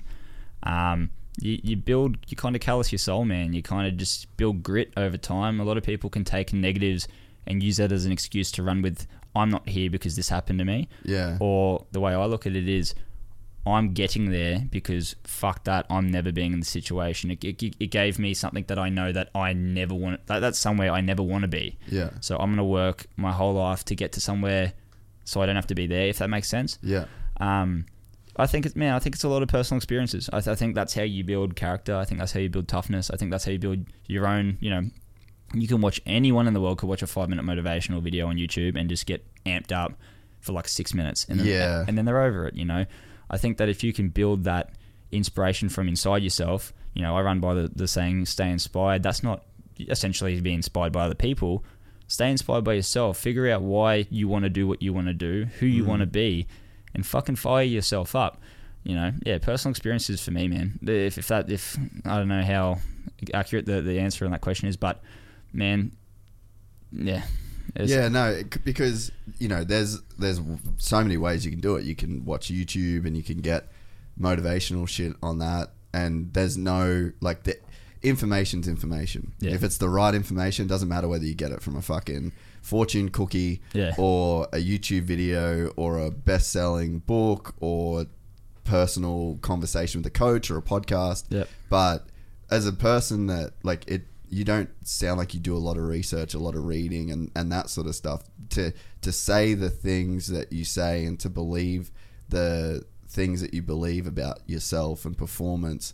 It's really cool when that has come from, you know, that personal experience. Yeah, no, I appreciate it, man. Like, honestly, it's fight by fight. You know, there's been fights when I was my first full Thai with an elbows fight. I was 15 years old and I fought a girl. Fuck, that's so gnarly. Yeah, it was wild, but it was at the time I was like, fuck, let's get it, let's do it, sweet. I fought a guy called Brody Studler, and I think it was his like 36th fight or something. He was one of the big boys in Australia at the time. I fought him at like 57 kilos. It was so small. At 15. Yeah, and I went in. I was like, they're like doing a fight, Brody, and I was like, oh yeah, look, let's do it. And you know, I got fed to the wolves that fight. You know, I went in, I went the distance, I did pretty good, but man, I got belted. Like I lost the fight, you know, pretty convincingly. You know, and at the time, a lot of people said, you know, you shouldn't do it. It's a bit silly. But I look back now, and that was a big pivotal fight for me because that showed my character. It showed who I was. I jumped in the deep end early. It showed me what kind of person I was. And, you know, about 2 years later, I fought when I was 16, or even a year later, sorry, when I was 16 years old. It was a week after my birthday. I had a really bad back at the time. I fractured one of my vertebrae when I was a bit younger. Oh, how'd you do that? I don't know. Like, really? But like buckled me for a proper like 2 or 3 years. It was like real as my L5 and my vertebrae. Really? Yeah, and I was just like couldn't run, couldn't kick. So I was fighting Thai boxing, but I was just doing like just punching and throwing elbows in the gym. Yeah. And so I got a fight with a guy called Jake Marks, and at the time I think he was number 1 in Australia. He was very, very good. They're doing a fight main event in Sydney in a couple of weeks, and I was like, yeah, sweet. I couldn't kick at all. So I was like, yeah, we'll do it, whatever. He threw a step up knee and broke 3 of my ribs in the first round, like just straight off the bat. And I had that back issue. I couldn't already kick. And then that first one, it didn't drop me, but I felt them go. And then ribs are so shit too. It's horrible, man. He hit me with that knee, and then I went into the corner. He hit me with 2 body rips, and then he popped my head up with an uppercut and hit me with a crossing elbow and dropped me. Do you remember that? Like, you can literally sit there and close your eyes and see it. At the time, I didn't know what it was. I've watched the footage back a lot of times, okay. but I remember the body shots, that's for sure. But I just remember, I look back at the footage now, and man, that was the first like 2 minutes of the fight, and I was like, fuck, I got another 4 rounds with this killer. I've got no my ribs are gone, my gas is gone, my back's gone, like can't kick. And I was 16, I weighed like 57 kilos. I didn't have power, like I wasn't gonna hurt him. But then I got up and I fought. You're a little mongrel. Yeah. Oh yeah. Well, I fought round 2, and then he dropped me with a double body rip. As soon as he hit the ribs, I went down. Got through round 3, got through round 4, and round 5 I broke his nose with a jumping knee. I don't know if I broke it, but it blew out pretty bad. I busted it, and then he ended up dropping me double body rip knee to the head in the last round. But I got through the fight. Yeah. I got fed to the wolves before the fight even started, and I got absolutely just ripped apart. But I got through the fight, and I look back. That's why I got that pain as temporary pride is forever on my ribs now. Yeah. Because that was from that fight, you know. And I think every single fight like that, whether it be personal life, money, competing, jobs, it doesn't really matter. Each one of them give you a lesson that it shows you who you are or who you want to be, and it gives you a template to write off the next time you're in that situation. And I think experience in personal, you know, kind of thing, I think that defines who you are more so than anything. Yeah. Fuck, it's so cool, man, to have that gnarly of a mindset from such a young age. Because, like, I've been thinking lately that essentially growing up is just handling the shit that's asked of you. Yeah. In a timely and orderly manner. Yeah. You know, like, that's all the definition of being a grown-up. Like, we're winging it, man. Everyone's winging it. If anyone tells you they know what they're doing, they're fucking lying. Yeah. We're all just winging it. Yeah, you know, you're in a successful position, you're killing it, you're doing this. That's because I've learned enough to get here. Yeah. But when I started, when all of us started, like we have no idea what we're doing. Yeah. And when you're young, man, you got no idea. If you don't have like a good kind of role model or someone who's going to hold your hand from 14 years old to 25, 26. But then that might not be the best thing anyway. Exactly. Because you're getting your hand held the whole time. Yeah. So it's, man, you just got to figure it out as you go. And some people get blessed with a great upbringing. Some people get absolutely nothing. Some people are anywhere in between. And you can make it from either one. Exactly. You just got to have the right mindset. You just got to surround yourself with the right people. And, sometimes you don't know because you haven't been exposed to the right kind of people. Yeah. Which is great. Like podcasts like this, man, you're getting massive reach to a lot of people. And, all it takes is for one set of ears that need to hear it, and it could change someone's life. So, yeah. Did you get lucky with any really good mentors or anyone when you were kind of young? Yeah, like Josh, my coach, Josh Arnold, he's been my pad holder since I was, my trainer, my coach since I was, 14, 15. That's so sick. Yeah, so we were out of Boonshoe for a long time, and he's always looked after me like a younger brother kind of thing, and he's always been there, whether like when I was younger, when I needed tapes or I needed a pair of gloves or I needed something for that. He was always just in that background, just always, he'd buy them. Like he didn't have 2 cents to rub together either, but he would always make it happen. Make sure I was okay kind of thing. I still remember a day where we were bench. It was one of like my first sparring sessions where he would just, I was only like 14 or 15. It's one of the weirdest memories that I have because it's just so clear. And he was just had his guard up tight and I was just laying into him sparring and he was just helping me spar as a young kid, just little flashes like that. He was really good because we both kind of had no fucking idea what we were doing. Neither of us had money. I was a kid, my parents split up and all this shit happened. And I had the only thing I had was that gym. I would go back at the same time every single day. All right, 4 p.m. till 6:30 p.m. I train. That's the same every day. Day to day, I wasn't eating well. I was underweight. I was going through all this other personal shit. And I was just like, doesn't matter. At the end of the day, I get to go to the gym. I get to train. And that's literally what kept me. That was it. For my whole life, That's why I think routine's so important. But Josh was always just there. And, as we got into the later half of my career, we really started progressing and stuff like that. And then when I crossed over to boxing, Josh had I think, apologies, Joshy, if I got it wrong, but I think he had 14 amateur fights when he was younger. And he loves boxing. That was his kind of original jam that he loves. And when I crossed over to boxing, he became my boxing coach. And just session to session, fight to fight, we've just gone from 0 to 100. And man, like when I first started boxing, didn't have any money. He's making all my kits. He still does, makes all my kits. Was buying me gloves before I had sponsors, before I had backing, before I, I'm in a good place now. I'm not saying that I'm struggling. I'm still, we all have our struggles, but I'm in a really good place, man. From where I was, I've got my shit together, But that first couple of years, there was a big portion there. If I didn't have Josh, I would have been fucked. Genuinely, from the bottom of my heart, I would have been cooked if I didn't have him around. So having him there was always like, someone's got my back. And, that's so important, having that. And then now I've got such a massive team and such a big family. Like, it's just insane.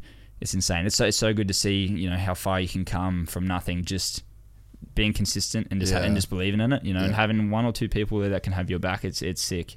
So when you were going through the struggles that you were going through and he was essentially keeping you going, how much of it is the physical side of like him buying gloves and actually like, support with some dollars to just knowing that there's someone out there that still believes in you? It was more so just knowing that someone had my back kind of no matter what, like obviously my family. That can make a huge difference. Oh, and don't get me wrong, my family was there. I had friends there, man. Like I said, I moved out of home early, so I got a lot of stupid debts. Bought a fucking dumb car that broke down like a week after I bought it, and had a big debt to that. Like, which I'm still paying off. Like, there's a lot of stuff How fucking annoying it's cool. is dealing with like dumb money shit you did in your early 20s. Still paying for it. It's fucked. That was like fucking 12 years ago or something. I'm so over it.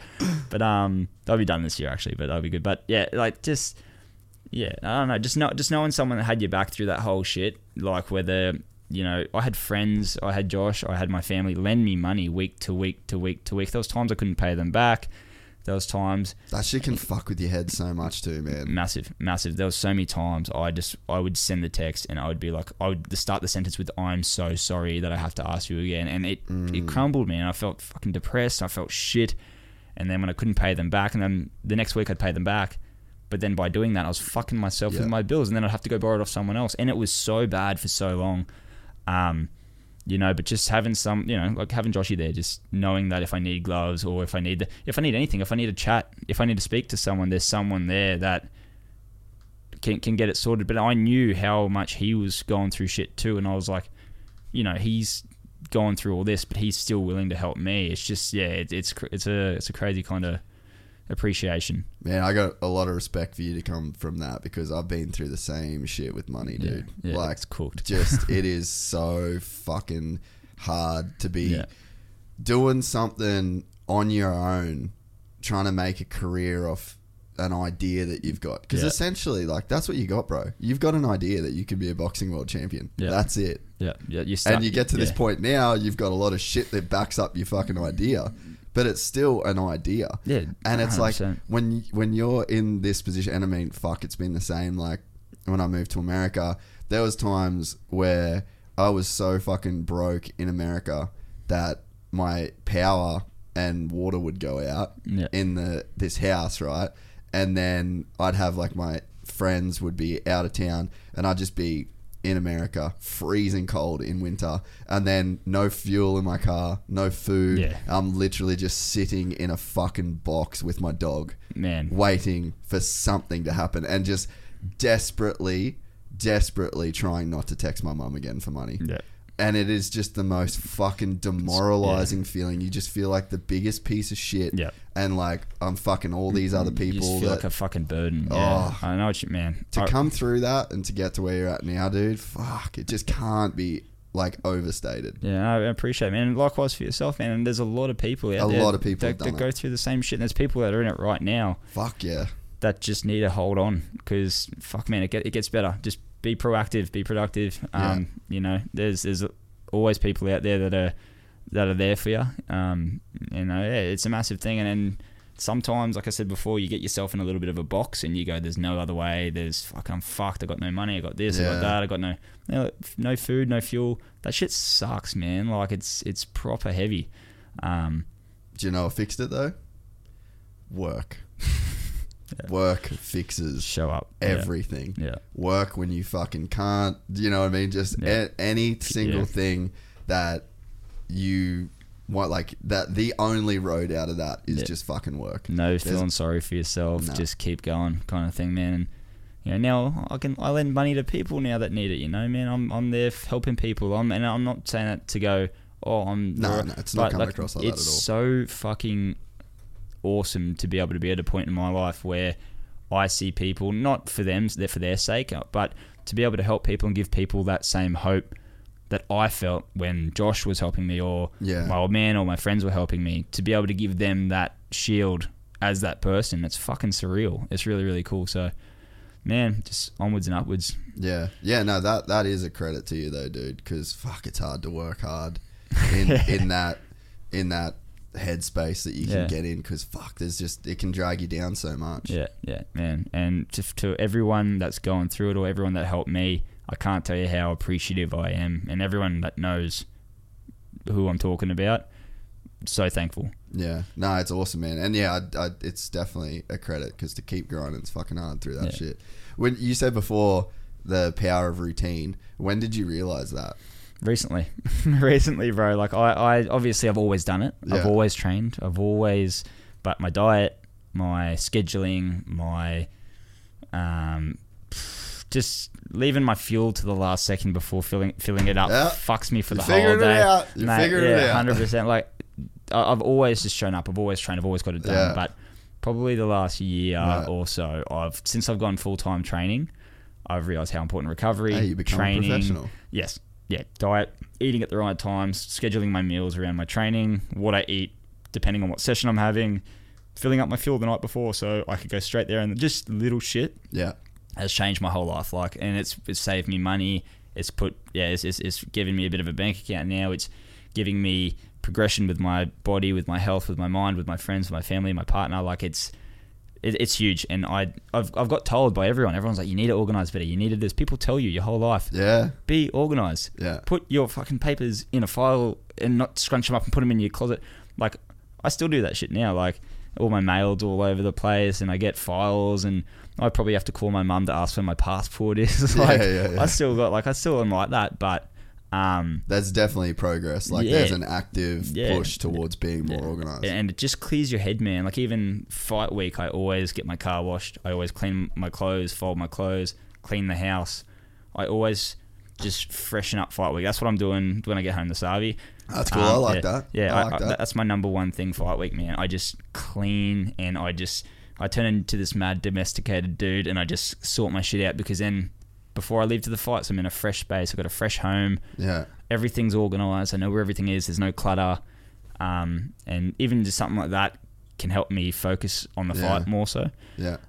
It's so important. Dude, I used to rebel so hard against discipline.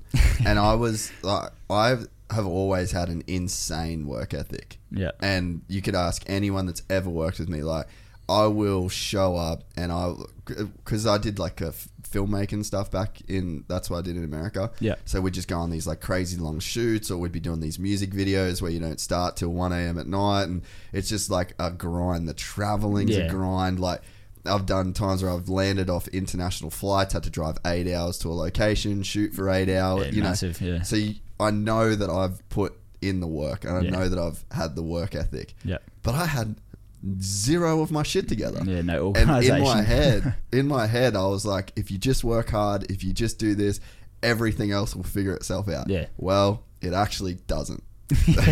Shit falls apart if you just focus on that one thing. And in my head, the way that I like intellectualized it was I just want to be free, dude. Like I want to be free. I don't want to be told what to do. Yeah. That's why I work for myself, blah, blah. You can spin yourself all this bullshit. And it wasn't until I just like kind of lucked into a morning routine. Yeah. And I love reading. So every single day, like I saw a post from a couple years ago where I was like, oh, I've started getting up 20 minutes early to read. And I was like, oh, fuck, that's crazy. That's how it started. Yeah. But now it's just every day, Yeah. standard 1 hour reading minimum. Every Yeah. single day. I do That's everything. massive, yeah. Like every single thing I do in the morning is exactly the same. Yeah. You could see me on a Monday, a Sunday, doesn't matter. Yeah. And then I started... It's kind of like what you said about the gym, how you from 4 till 6 every day, like you just knew that no matter what else was going on, it was going to be sweet. Yeah. I kind of am like that with my morning. I'm just like, hey, I'll just go to bed real early because I can get up and do my shit. Yeah. But that started to leak over when I saw the benefits of that. And I was like, dude, this is actually where the freedom is. Yeah. Like this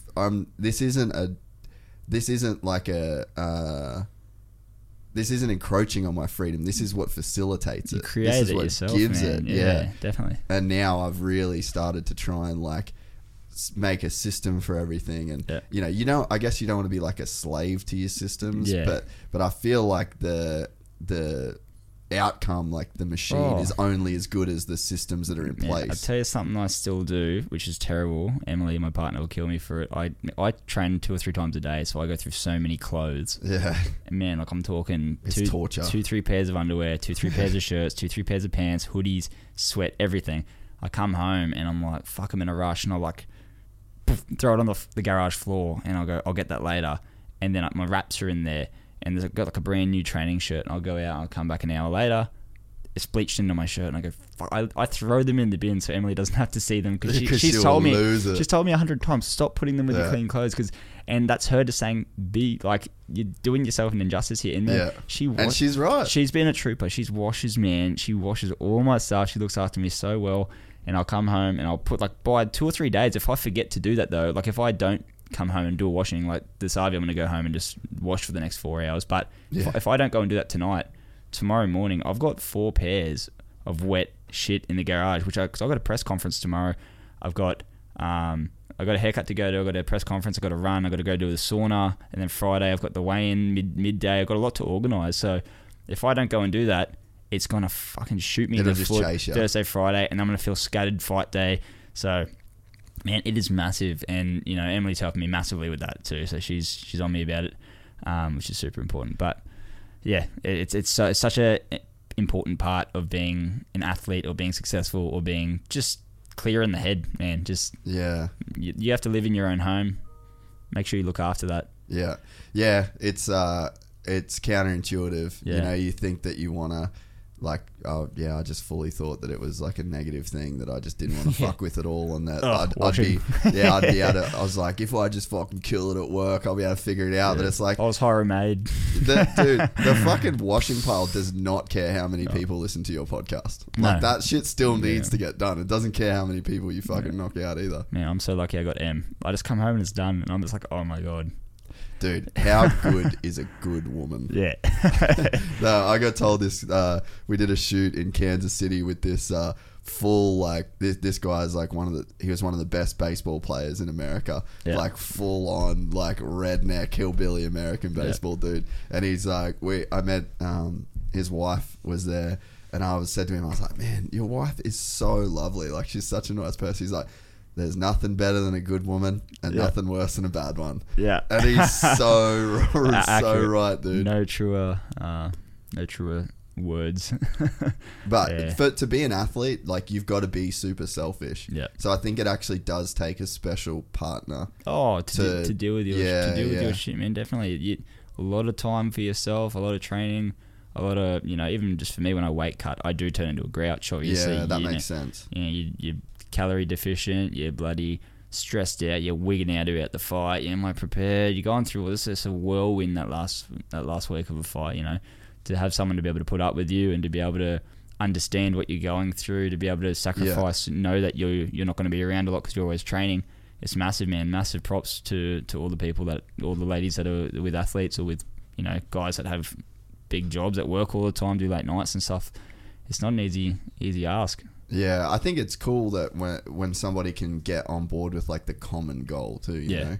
Because that's sort of, she obviously believes in you the way that you believe in yourself. Man, she said to me, she goes, if we had to pack up and leave the country and go to America tomorrow, I'd pack up and come with you. She's got no reservation. She's all in, which is absolutely unreal. She's fully invested. She works in childcare. She's doing... so her studies, she's doing everything for her, and she's got obviously her own. Yeah. She's a hard worker, but she's so invested in what I do too. We got the common goal of just getting to where we need to get to, and she'd pack up and go tomorrow. Yeah. When you obviously, like, you're professional now, so the window's gone. But did you ever consider doing, like, the amateur boxing to go to, like, the Olympics and stuff like that? Or if I was younger. Yeah. 100%. So is that why? So you were already so far down the pro Thai boxing road, that's why you've, like, it's just a different kind of lane, right? So when I first started boxing, man, it was like completely not intentional. One day, Wayne, when I was training at Bunchu, Wayne Parr, he goes, do you want to have a boxing fight? We've just been offered a guy, they're looking for a guy at 72.5 kilos. Oh, so you weren't even really thinking about boxing when I first started boxing, bro, I think I debuted in 2016, so it says I've been boxing for 6 years, whatever. I've only actually been full-time boxing for about two and a half. Yeah, okay. I think midway through 18, I started training full time, like, as a boxer. But yeah, he said, do you want to fight? We got a fight for 72.5. I was walking around at 73, and I was like, oh yeah, whatever, sweet, I'll jump in. They're like, oh, we'll give you 2,500. I'm like, done. Money grab, man. That's funny. I'd box all the time. Let's go. Yeah, I was like, this is sick, and I was only a young man. Yeah. I was only like 18 or 19 or something. I think 18. And I jumped in and I ended up knocking the guy out in the first round. Just went in and just threw a right hand. The towel came in. And I was like, good night, Irene. Yeah, and I was like, this is epic. And then, it was just kind of run off that. But I only can't remember what we were going off. Well, the Olympics. The Olympics, of course. Because that would be like the more traditional route, right? Com Games, Olympics. So going off that. So I did think about it after that fight, because you can go back after 9 or less fights to the Olympics. You can go back into the amateurs. Oh, wow. So you can go back into the Olympics, but once you have 10 or more, it's done. Yeah. So I'm at 10 now, but at the time I was still young, but I didn't have the kind of thought process to go, I could do this for a career. So I went back and had 5-6 more Thai fights. Yeah. Took another short notice boxing fight, went back, had another couple of fights, had another boxing, and then I was like, this is what I want to do. But by the time I did that, man, I was already like 23 or something, and I was like, if I train, time to get that money. Yeah, if I train for the next 4 years, learning how to go grrr and throw, punches and bunches, and then try and go to the Olympics, I might be 26 by the time I get there, and then by the time I go pro, I'll be 27. By the time I got to where I am now, I'd be nearly 30, and my career's over in a couple of years. So yeah. I thought, and because I had success in my first few boxing fights, man, my first fight was a knockout. My second fight was, I fought a guy called Jason Lucan at the time. He was like a real big respected guy locally. He was 5-0 as a pro. They reckon he hadn't lost in like 8 years or something, amateur or pro. Fuck. And I didn't know who I was fighting. And they're like, oh, we've got a guy. You know, I jumped on the scales with jeans on, had grilled for brekkie, man. I was underweight, and I had jeans No on. shit. Yeah, legit. 'Cause he was a big, tall southpaw boy, and I didn't know when I was fighting or anything. We got there on the night. Turns out we were main event, and the whole crowd had this Lightning Lucan shirt on, and I was like, oh my god, like what do I sign up for? I'm about to get bashed. Yeah, 100%. I'm like, oh, this guy's like a legit boxer. This guy's got t-shirts. Yeah. Fuck, that must have cost some money. Yeah. And then I ended up knocking him out. I felt comfortable. I didn't lose a round. Just dropped him in the second, dropped him in the third, knocked him out. And then my next fight, I fought a guy called Bubba Higgins in Melbourne, who was like 3-time Victorian champion. I went over and fought him, dropped him, and outboxed him for 4 rounds. And then I just started. I was like, man, I'm having so much success in the pros, because amateurs are very no power, high work rate. So there's no, 8 counts. If you hit someone and flash them, the ref will give you a count. Yeah. But then they can come back and jab you, and it's even. Like, they don't score 10-8 rounds, I don't believe. Yeah, right. So for me to go back, and my whole career, man, has just been throwing the kitchen sink at people, trying to knock them out. I don't think I would have done that well. And if I went back, I probably would have got lit up, because guys would have just been like, and moving, out. And I would have been like, fuck, what am I doing, kind of thing. You would have just been chasing dudes the whole time. Yeah, and sure, if I land the shot, it's over, but man, 1.5 minute rounds and 1.5 with headgear and 16s. Like, I'm not getting that done. So I thought I'll stick to the pros, and man, yeah. And over the years, I've really adapted really well to that. But I've just kind of reverse engineered my style to now I've got the power, I've got that sit, I've got that kind of physicality, I guess. Like, I'm a lot stronger than guys my weight. If I get in the clinch, what do you reckon that is? Thai boxing. I was going to say, is that like a Thai boxing crossover? Yeah, because it's more physical. Like, you've been grappling as well as boxing, right? And anyone that sparred me can vouch. If I get a hold of you, I'll spin you, I'll push you, I'll shrug you. I'm a lot. Even guys 2 divisions heavier than me, I'm a lot stronger than. Yeah, that makes sense. Yeah, but you know, it's like when you get even when you do jiu-jitsu with a judo dude, they just get a grip on you, and you're like, "Fuck, this is different." They could be half your size and ragdoll you. Yeah. So I think just from the experience, like, a lot of the time I'll get in the clinch and I'll just put a little bit of hip and just spin them onto the ropes, kind of thing. It's just been. And you guys do sweep in Thai boxing as well. Yeah, catching sweeps and just stand up clinching, just even controlling the arms and locking the arms up and stuff, and having one hand free and elbowing or punching, dirty boxing kind of thing. So yeah, that makes sense that you'd be stronger then. Yeah, so like crossing over, I felt pretty comfortable in that. So, but now I'm really reverse engineering that back to defense, movement, footwork. Using my hands to, rather than lock on or be aggressive, to defend. Be a bit more sleek, and it's working really well, man. Like, I feel unreal. I've had some amazing rounds, so far into the career, like with even just sparring high level guys and stuff. And I'm starting to really feel in my place.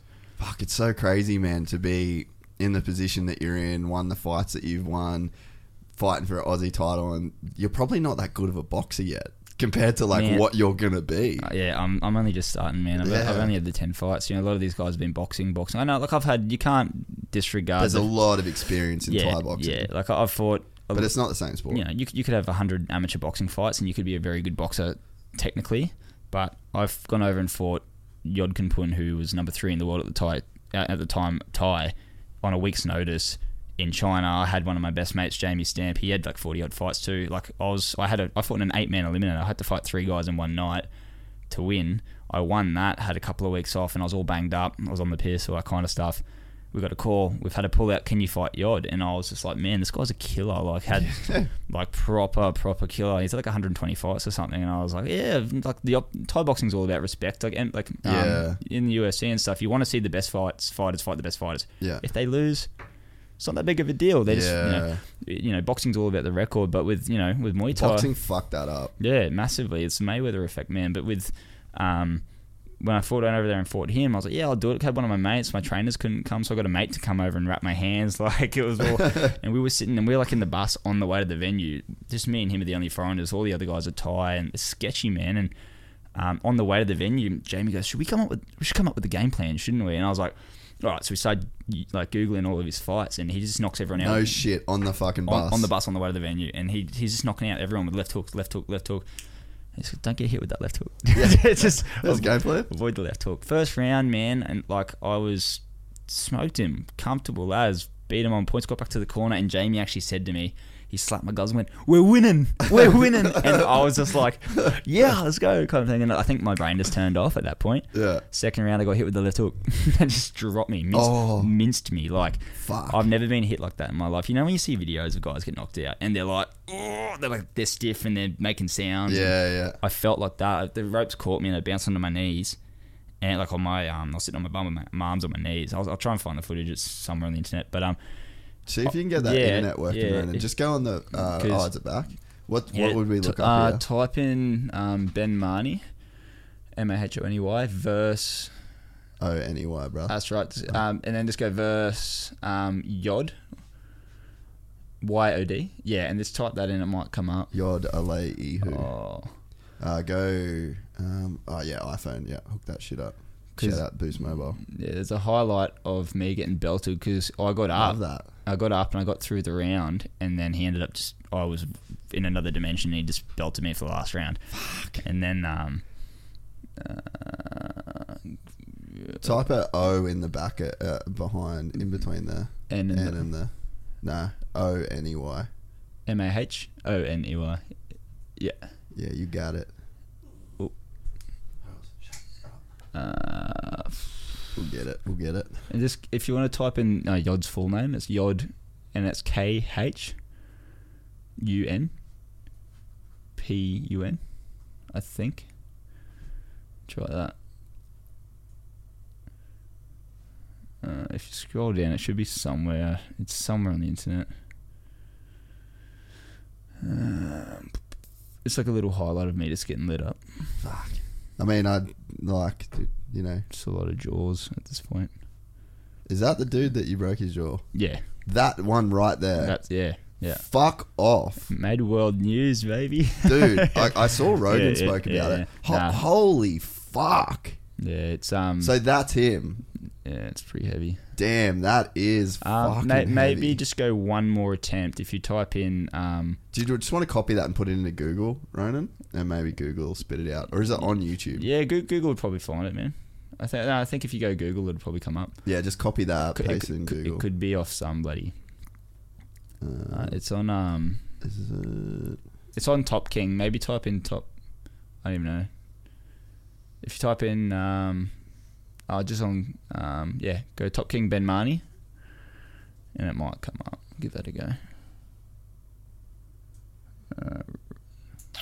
Maybe just go image videos. Corey Smith. Yeah. The world does not. There it is, the bottom one. Oh, yeah. Is that it? No, not this one. Go back, Ronan. It's that the bottom one there. Yeah. So it's in the second round. I get hit with a left hook. Facebook got it. Wild. Yeah, so it's how far in you reckon? Probably about 5 minutes, I reckon. 5 minutes. Go 5 minutes in range. We're searching super hard to watch you get knocked out. It's kind of weird. No, I love it. I love it. Good on you. It'll probably show the highlight if this is the second round break. Ooh, face team. Love Fuck that. yeah, you're just smaller, eh? Like in terms of compared to now. Yeah. Oh, I was only a little boy. Still got that right though, eh? I was trying to land it, man. He had a head of concrete. I think was this round 2? Yeah. Yeah, so I get dropped somewhere in here. If you just trace the bottom, you'll probably see me sitting on the floor. Yeah, go to just before. Yeah, go back. Was that it? No, that wasn't it. I throw a leg kick and he just traces the kick. There it is. So go back a little bit. Yeah, keep going back. Yeah. Oh, back a little bit. Keep going. Poor bugger. So yeah, he was starting to put it on me. He's throwing jumping knees. First round I felt so comfy. They must have just said, kill him. He's come out the next round. Just be like, stop playing with this boy. Yeah, and then it was here. Oh. And it doesn't look like much, man, but I genuinely felt like... That was stiff. I felt like I had headbutted a car bonnet. It was that by far, even with all the boxing fights, all the Thai boxing, I've had 50 pro fights together, That was the hardest I've ever been hit by, like really a country mile. Go back. You're right. It's kind of inconspicuous. It looks stiff. Oh, But it was just the knuckle rolled over on my chin, and it I can't explain to you the feeling. I just felt like I was just going, oh, and I was just locked up, and it was cooked. I actually don't remember the rest of that night. I remember like kind of coming to, and we were in this big function venue, and it was kind of like the after party of the fight show, and I was just like, really? That's when you remember? yeah, because I remember there's somewhere in here. It's only a little, but I hit him with an elbow at the end of this round and cut him, and then I just get bashed for the rest of the third round, and I was just on the back pedal, just moving, trying to. Dude, there's something different too about those Thai boxes. Oh, like even you just go to like a local event, like what's that big arena that they got in where everyone fight Bangalore Road or whatever in Thailand? Heaps of those little stadiums. Yeah, dude, just the average Joe. Oh, dude, when I was over there, I was hard cunts. Yeah, I was training at Quest in Thailand years ago. I was only like 18 or 19, but I went over for a few weeks before a fight, and I went to a local show, like you were just saying, and I was just like, oh, we'll see how they go. And just some of the guys that were just the first few fights of the night were built like physique models. And the way they fought, I was like, they would kill me. And they've just never heard of them here, they're just fighting to put food on their table. I think that's the difference too, man. We do it for, you got to remember, Muay Thai comes from a third world country. Yeah. They do this to feed their family. They do this to put food on the table. We do it as a luxury. We do it for fun. Yeah. So they have a different mentality of when they go in, they're going to kill you kind of thing. They've been throwing elbows since they were 7 years old. Yeah. You know, we come in and we start when we're 18 and we have a few shin padded fights, and then we fight a Thai at the top level, you know, and it's just, I could feel when I was fighting him, the intentions were different. Like it wasn't like we were just fighting. Usually I hit people and my aggression kind of hurts them or scares them more. When he was hitting me, I was like, he was throwing jumping knees, face teeps, big bombs. Like I think 2 punches after he dropped me, he actually broke my nose with another punch. Like there's a photo of me online somewhere. I don't know. No point trying to find it. It'll be way back. But his fist is up against my face, and you just see just like a squirt of blood coming out of it. Like it doesn't look like much, but it's just different. It's different. Yeah. And that's where you got to respect all those foreigners, Wayne Parr, Raymond Deckers, all these guys that have gone over and fought the Thais and beat the Thais. It's next level because they're... And there's like a different motivation there. Yeah. Because you just don't really...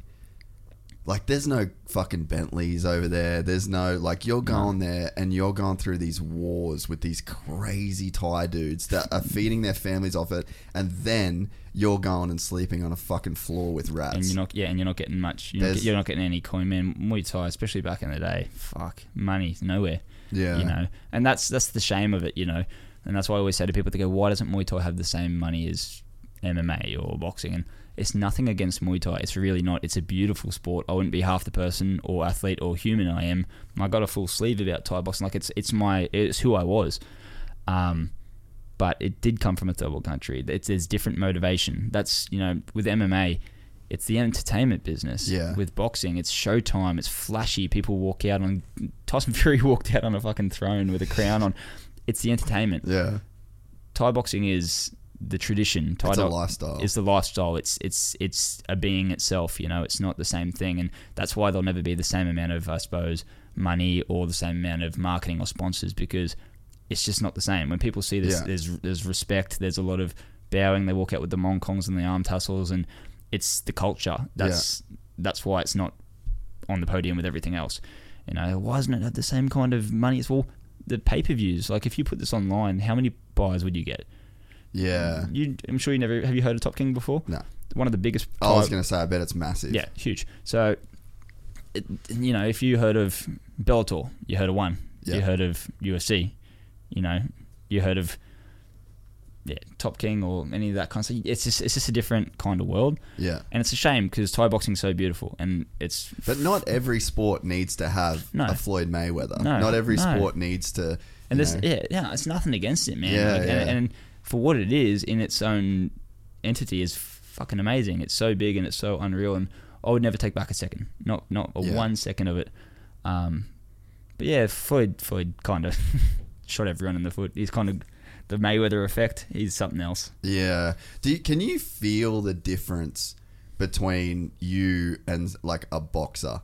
Like you can feel when you're in there, you're like, oh, dude, like I've just got this Thai shit, and you haven't felt it. No, not anymore. Not anymore. When I first started, at the level that you're at now, it's gone. Yeah, 100%. I'd tell everyone, and I kind of don't need to tell them. I can just show them. But I'm a legitimate boxer now.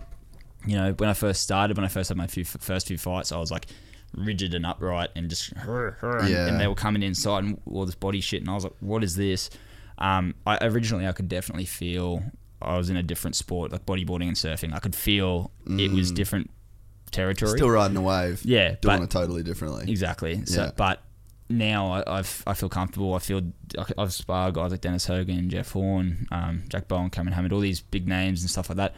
I feel comfortable with them. I feel like they're world level boxers, but I feel my defense, my attack, my movement, my variations. I feel everything is a legitimate boxer. I've been doing this for 2.5 years now. You know, I've been doing martial arts for 15, 16, 17 years. So like it's not another world for me. But originally though, man, when I first started, my first few, I was like, what have I signed up for? Like once I started taking it seriously, my first like 3 fights, I was just threw a right-handed and walked out. But that middle range where I was starting to fight guys that were a little bit more resilient, I wasn't knocking them out. Yeah. I was going distances, and I was like, I was finding myself in situations where I was on the inside, and I just kind of like, I'd turtle, and then they're throwing 4s and 5s, and I'm like, which is scoring. Yeah, and I'm like, and they're all tucked up, and I'm like, how do I hit this guy when he's curled up like that? In Thai boxing, just chop his leg. Grab his head and knee him in the face. Like, with that, they cover up, and you're like, fuck, where do I hit? Yeah. So now I'm working with Craig Wilson from Rival Australia. He's been so amazing. He's next level training. So he's jumped on board as a coach, and he's been the last couple of months. It's just been insane. Like another level. Really, like even in a few months. I've learnt more in the last 10 weeks than I have in. Like, and this is nothing to do with anything. This is just a different method of training. Yeah. Me and Josh. Because Josh is new to this as well, so we're just vibing together and we're killing it. But then we're getting people like Craig on, and that's just going to improve both of you guys together. Sparring all these other guys, and me and Josh are both willing students. We're learning and we're figuring out. We're taking notes from everything, and I've learned more in the last 10 weeks than I can say I've ever learned in a 10-week block in my life. That's scary. Inside work, outside work, range, power shots, variances, setting things up, game planning, like the shit that we've done this camp. I can't wait for Saturday, man. I cannot wait to get in and show everyone what I'm talking about. It's been crazy. Dude, to think that you can be at the level that you're at and still make like those kind of improvements, that's exciting just in itself, right? And I'm still green, man. I look at guys like Canelo Alvarez, and I just my brain comes out the side of my head. I just go, how can you get there? But that's just a progressional thing. That's like fight. But that's why they always used to say, don't fight this guy at this time, pick your fights. I get it now, because me fighting a guy at that top level, I can't beat him right now. But in a year, if he stays exactly where he is and I have 2 or 3 more fights in that year period and I learn this and this and this, I will beat him. So there's a right time and a right place to fight the right people. Yeah, because that progression slows down the closer you get to the top, right? Yeah. So you get those guys like, I mean, I guess everyone would still think they're improving, and everyone probably is improving, but the percentage gains that are even possible to make just kind of aren't there. Yeah, the big dramatic progressions slow down, and that becomes the 1%, you know?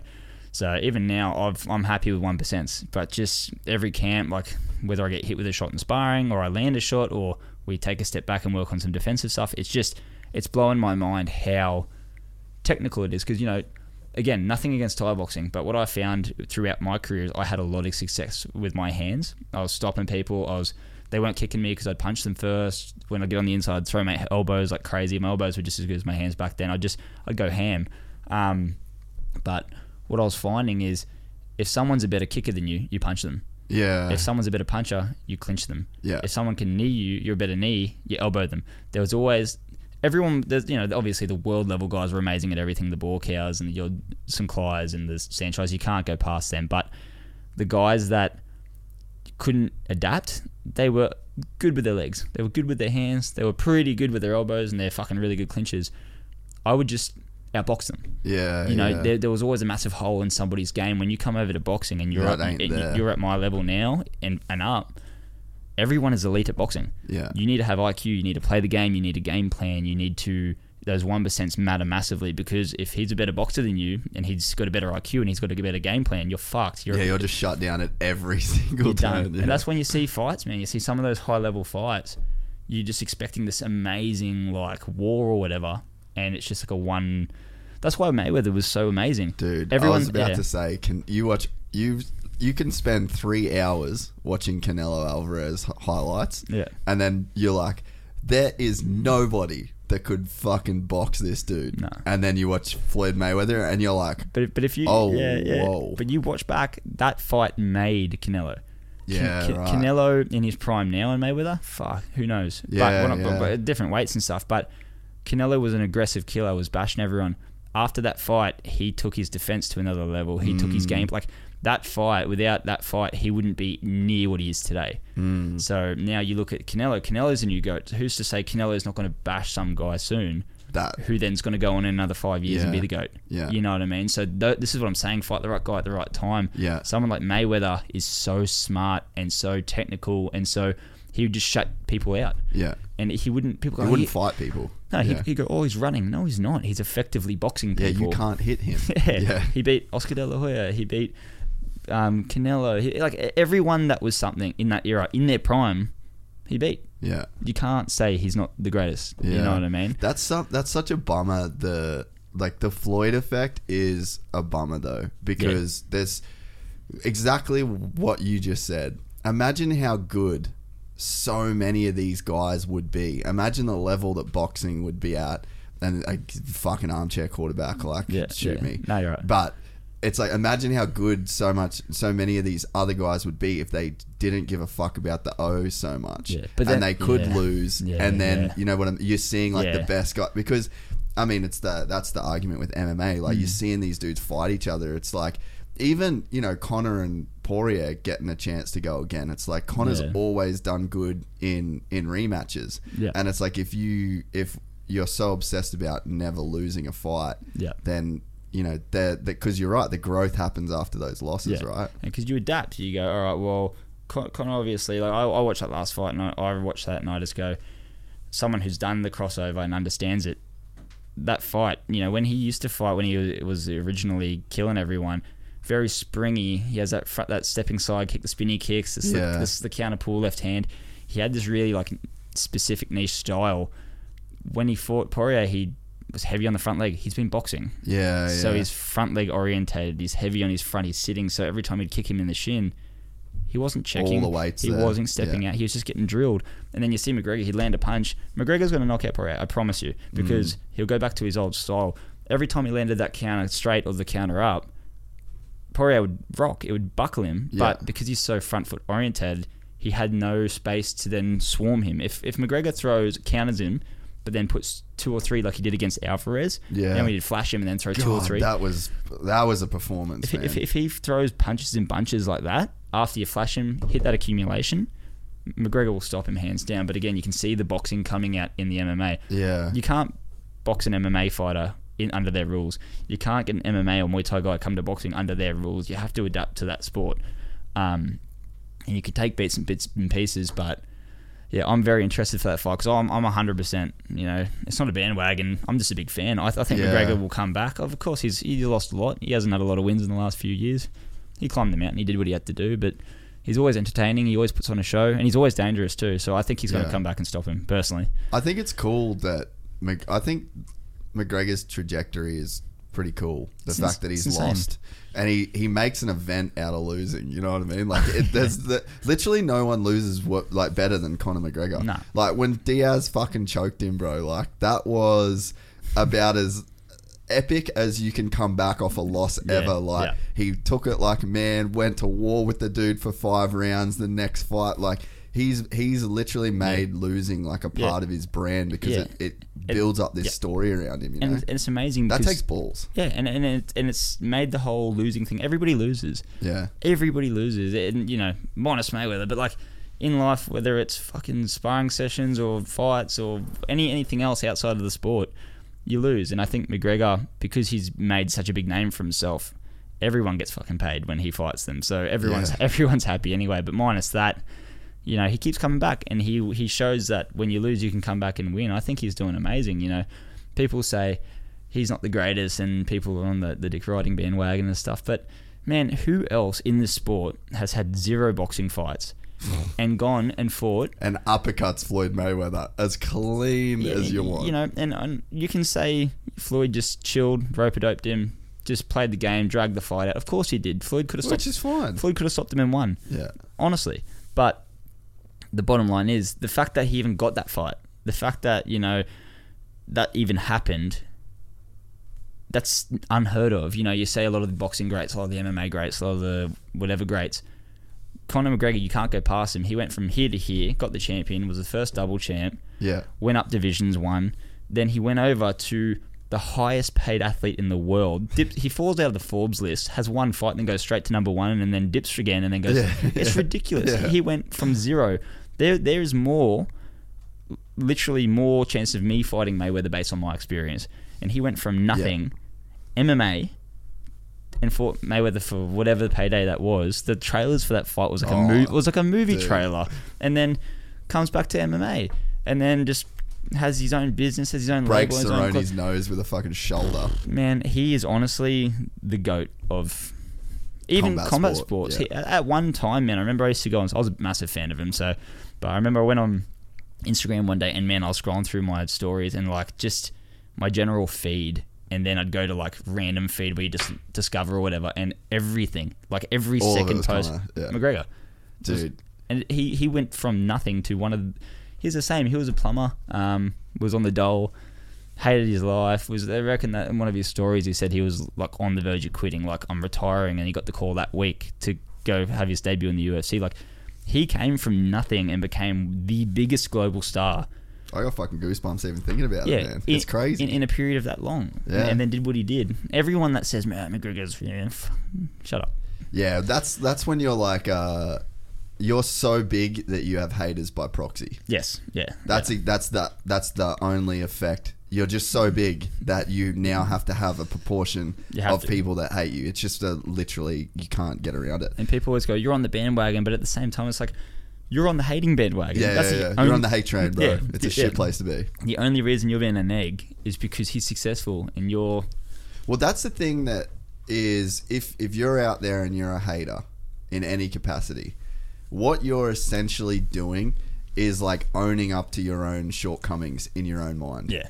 That's what you're doing. If you're hating on somebody's success, what you're really hating on is your own failure. Yeah. Well, why can't you just be happy for them? You don't know them from a bar of soap. When I'm hating on your calves, I'm really hating on my lack of calves. That's exactly what's going on. I get that a lot. Hey, Ronan, can you bring up McGregor's Twitter? I want to see what the great man's been tweeting. Because the other thing that was weird is no fucking shit talk that last fight. See, this is another thing. I've got a big opinion on that too. Yeah, let's go. I want to hear it. McGregor has made his whole career on being not a dick, but savage. He's been... Savage. Yeah, like he fucks with people, he talks shit, he gets in their head, he's got that asshole, and he fights. Mongrel. He fights with that mongrel, though. When his persona, when he gets in, he fights with that. You can't just be one and then the other. He would try to do the nice thing, was very respectful, went in, shook hand, didn't talk shit, nothing. He went in placid. Yeah, it didn't work for him. No. And then you see 2 days later they put up a post of him breaking out, like it said, breaking out of like the chambers. Have you seen that photo? No. There was a tweet or a photo ages ago, and it was like, McGregor when he was really young, it was like arsehole, aggressor, and then it was like Mr. Nice Guy, and then there's a McGregor coming out of a cage like that, and it says aggressive 2.0 or something like that, and it's about him becoming an arsehole again, and they actually posted it on their socials. I think that's so important because he's got his whole career to that point being that person. Yeah. That's like me just going in and just trying to fight placid from now on. Yeah. This weekend I'm just going to go in and just... I'm going to be a nice guy. No fucking way. I would not fight the way I would, So I think he goes back to his springy style, be's a bit of a dick again, starts promoting it, just believes his own shit. I was going to say, that's the juice in it, man. Yeah. Is he believes everything that he says. Yeah. And there's this weird accountability that happens when you're like, I'm going to fucking knock him out in 30 seconds. Yeah. And it's like, well, motherfucker, you just said that to millions and millions and millions and millions of people. You got to hold yourself and that's accountable. Playing, man. Yeah. That's playing. There's a narrative in your head. And when you're like, this is one of the things I really respect about Josh is he's the narrative that he's spoken about that's in his head. He's living that. Yeah. A lot of people, they can't do that. Yeah. They can't like be bold, say what they're going to do in not a cocky way or a way that's unfounded, but they state their mission and then they achieve their mission. Yeah. That's a fucking rare trait to do. Massive. But to do that takes like some fucking nuts off the rip. You got to put yourself out there first. You got to be legit. But then you see it's the McGregor effect that you had for a while is a lot of the guys talking shit, trying to be cool, talking like they're steezy. They're trying to be all these gangster or like it's earn your stripes. Yeah. You know, McGregor, when he was like that, when you watch his interviews prior to the UFC, he was really confident. Yeah. But he wasn't, arrogant. When he got to the UFC, that's when that shit began. He was signed by the UFC before he started doing that shit. So if you've had one fight at the fucking RSL, don't walk out with your arms swanging, acting like a douche, talking shit, pushing your opponent at the weigh-in. Yeah. You're just going to burn your bridges. Earn your respect. Yeah. Get to the UFC or get to a big promotion. Then start marketing it. No one's watching you when you've had, be respectful, be professional. Yeah. If, even for me now, we've got a press conference tomorrow at the convention center.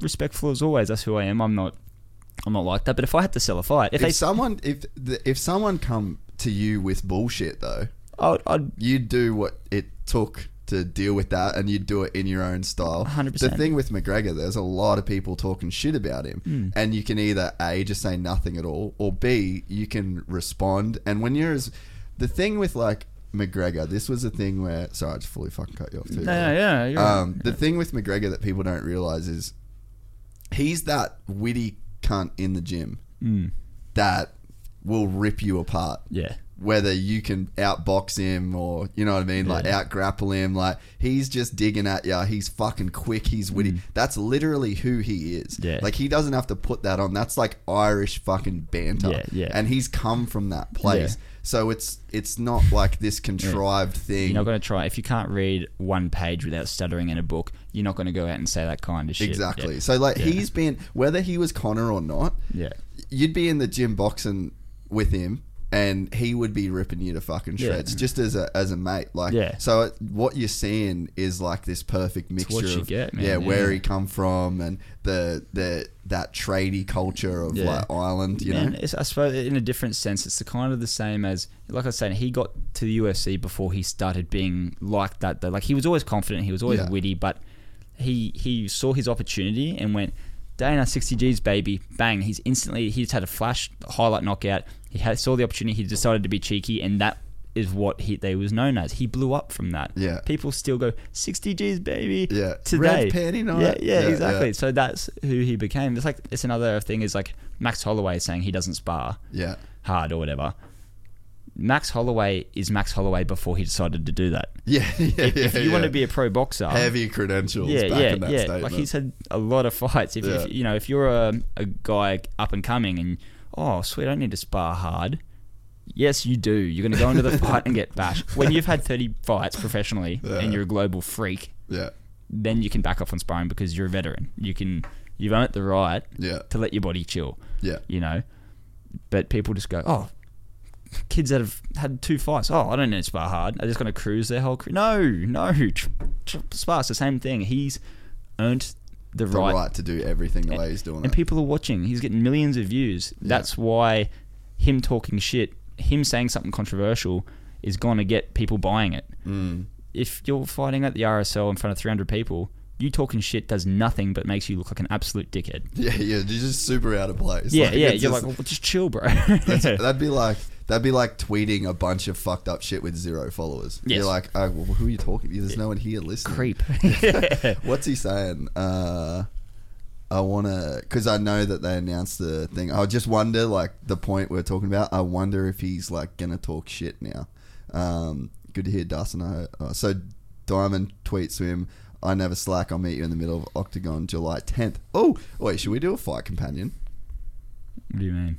You know how Rogan does Fight Companions? No. We should. What? You never No. watched any of his shit? Oh no, I've never. Rogan. him. They watch the fights live and yeah. like do the podcast. We should yeah. definitely do that for the Hundo. big fight. We'll get like Hundo. Sell and Miles in here. Nah, done. Yeah, so I'd never slight meet you in the middle of July 10th. Good to hear, Dustin. I hope so. As last time you backed up and shot inside the first 30 seconds, I'll be in the middle from the very go if you want. You know that. I'll be ready for the tactics this time too, though. See you in there. Nothing too gnarly. I was expecting some gnarly shit. It'll heat up closer, I reckon. Dude, his call... I get like the press conferences with Floyd Mayweather was some of the most beautiful linguistics. Iconic, man. Iconic. Dude, like when he came out at that Brooklyn press conference to Biggie in a fucking mink coat and then asked Floyd why he had a fucking school bag when you can't even read. Like, bro, you're in fucking God mode up there, dude. Yeah, it's next level. And people are just going, oh my God, you can't even... What do you say to that? There would be like... You know, you get guys like SNL and Saturday Night Live, and there's teams of writers that write these lines to do those funny TV shows. That dude is just on stage, off the cuff, just Improv. bang, bang, and you're just like, how the fuck are you doing this, dude? It's like Muhammad Ali. All the greats, they just have it. Some people are born with that. You can't just go out, and if I went out and tried to be that witty, I would just stutter and sound like an idiot and probably be laughed at. Hey, do you know what you'd sound like? Colby fucking Covington. Yes. That's exactly what you'd sound like. But that's what I was saying. Like Charles Sonnen. Yeah. Well, he's actually super fucking smart. Yeah, he's a wizard. He's really, really smart. Yeah, I really like that dude actually. But yeah, like what you said that Conor McGregor effect. It's correct in the gun on Twitter. Someone tweets, I'll never forget the 14-second knockout that turned Conor McGregor into a superstar. # follow back. And Conor tweets back, it was 12 seconds. Oh my God. What a fucking G. Just doesn't care, eh? I hope he got the follow. But yeah, there was a bunch of people that tried to do that Conor shit, aka Colby, like all those. And it's just like, who was that fella in Bellator? There was a little Irish dude. I can't remember his name. Oh, no way. There's a little Irish dude who, like, I'm talking, did the beard, did the haircut, got this, like, not the same tattoo, but the same tattoos. Really? In the same spots. Wait, Google even like Conor McGregor Bellator look-alike. Yeah, and then he's got the half sleeve, and he, like, at weigh-ins would go out and at the weigh-in was talking shit. It was like the same style come out like this with the same, like, really, and he got chinned really bad. Why would you do it to yourself? Who's this guy? I think it's Gallagher. I think it's that middle one. Yeah. Oh, he's one of his teammates too. Oh wow, that's so cringe. Click on that dude, shit. You won't believe how much he's trying to be him, and I get it, but like I don't get it. Yeah, I get it, but kind of not really. Fast forward into it, right? He gets chinned. Just go to the beginning. Look how he comes. Oh, go back. Oh, that's just highlights. Oh, what? You haven't won yet, G. You haven't even. And he gets you'll if you see a little bit more on him, he's just got this real arrogant stance thing, and you just and this fight, like I'm not all how good's that? He's getting touched. He got pumped, but like he's getting touched. It's not to say good that happened, but like don't come out like a fuckhead. Like he handled it well and that, but like he came out like just a shit person. Like don't act like that. The perfect example of a dude that's doing it but not biting anyone's style is Sugar. I love that dude. I rate him. He's really good. He's not being himself. He's not having personal attacks on people. He's just talking confidently. He's selling fights. He's selling himself as a brand. He's not actually going out and saying personal shit about them. You know what I mean? I love Conor McGregor and I love what he does, but there was times where he says things about people's families and shit. That shit's too far, man. Like, well, he got what was coming to him. Through that Khabib, man. Say something about his race or what he says, and then and that fight was gnarly. He was on top of him, talking to him, telling him talk now, and choked. Like, that's the shit that happens. Like, there's a line that you don't cross because it becomes not just a fight. It becomes, I'm gonna try and kill you kind of thing. Well, the thing is that like there isn't, like, you're not that protected Yeah. Like, yeah, You might you're get- organising yeah. a fight, but it's like, fuck that shit, dude. Like, they're gnarly people. They might kill you outside of this. Yeah. And then there's like, you know, then Connor was getting involved with gnarly people. Yeah. Like, because Irish people are fucking obviously super gnarly. Like, it just, but that's a thing that I think what that comes down to is people playing, like, so there would be Connor that would be chilling with his wife and kids. Yeah. There'd be that Connor. Yeah. And then there's the Connor that's at the wearing the mink coat walking out to WWE. yeah. And it's like, as soon as you forget or you blur those lines and that dude steps off stage onto a private jet with like Yeah. a bunch of fucking rack and you know what I Yeah, mean? Like, yeah. and then it's just like the stage is just transferring over and then Yeah. that dude's on a yacht. It's like, oh, you've actually, there's like a Yeah. gap now between like that dude and this. Yeah. You're spending more time in this dude than that guy. So the whole Jake Paul thing, man. Jake Paul's just like, he's crossing lines left, right, and centre. Dude. Like, the way he acts, the things he says, even just like, he only follows two people, and it's McGregor's wife and someone else's wife. They're the only two people he follows. It's pretty dope trolls though. It's Like, hectic. it's hectic Like, trolls. and don't get me wrong, like everyone bags him out. I'm a bit of a fan, but he's just, he does really shit things. Yeah. So I'm on the fence with it because I don't know, but he Because you just don't, you don't want to support like that type of behavior. Yeah, Like, dude, I but- kind of but- get where you're going. but it's so entertaining. Yeah, So I'm yeah. just like somewhere in between there. I'm like, you're steezy, you're cool, you're working hard, you're actually boxing pretty well. He's gonna kill Askren. you reckon? He's gonna kill Askren. Yeah, fuck, pretty gnarly. I don't want to bag MMA, but can you do me a favor and type in Ben Askren's boxing? It's pretty bad. It looks like You know, it was also pretty bad though, dude. the body slap. That was terrible. yeah. Terrible. yeah. Is that? Yeah, you could probably go that. Yeah, top. Yeah, just any video. It I does- think. You click into anything. Dude, good on Ben Askren, Massive, though, bro. Good massive, on yeah. Ben Askren. The last time, He's the last person I would think that would ever do this. dude. Yeah, he's probably the last person that should do this. But but in terms of like putting yourself out there, the thing is though, if he wins, Oh my god. completely changes the narrative around Jorge Masvidal Yes. decapitating him. Yeah. That kind of has to happen if you Ben Yeah, Askren. look at the box, and it's It's not clean or crisp. I wonder though, like, it's scary, bro.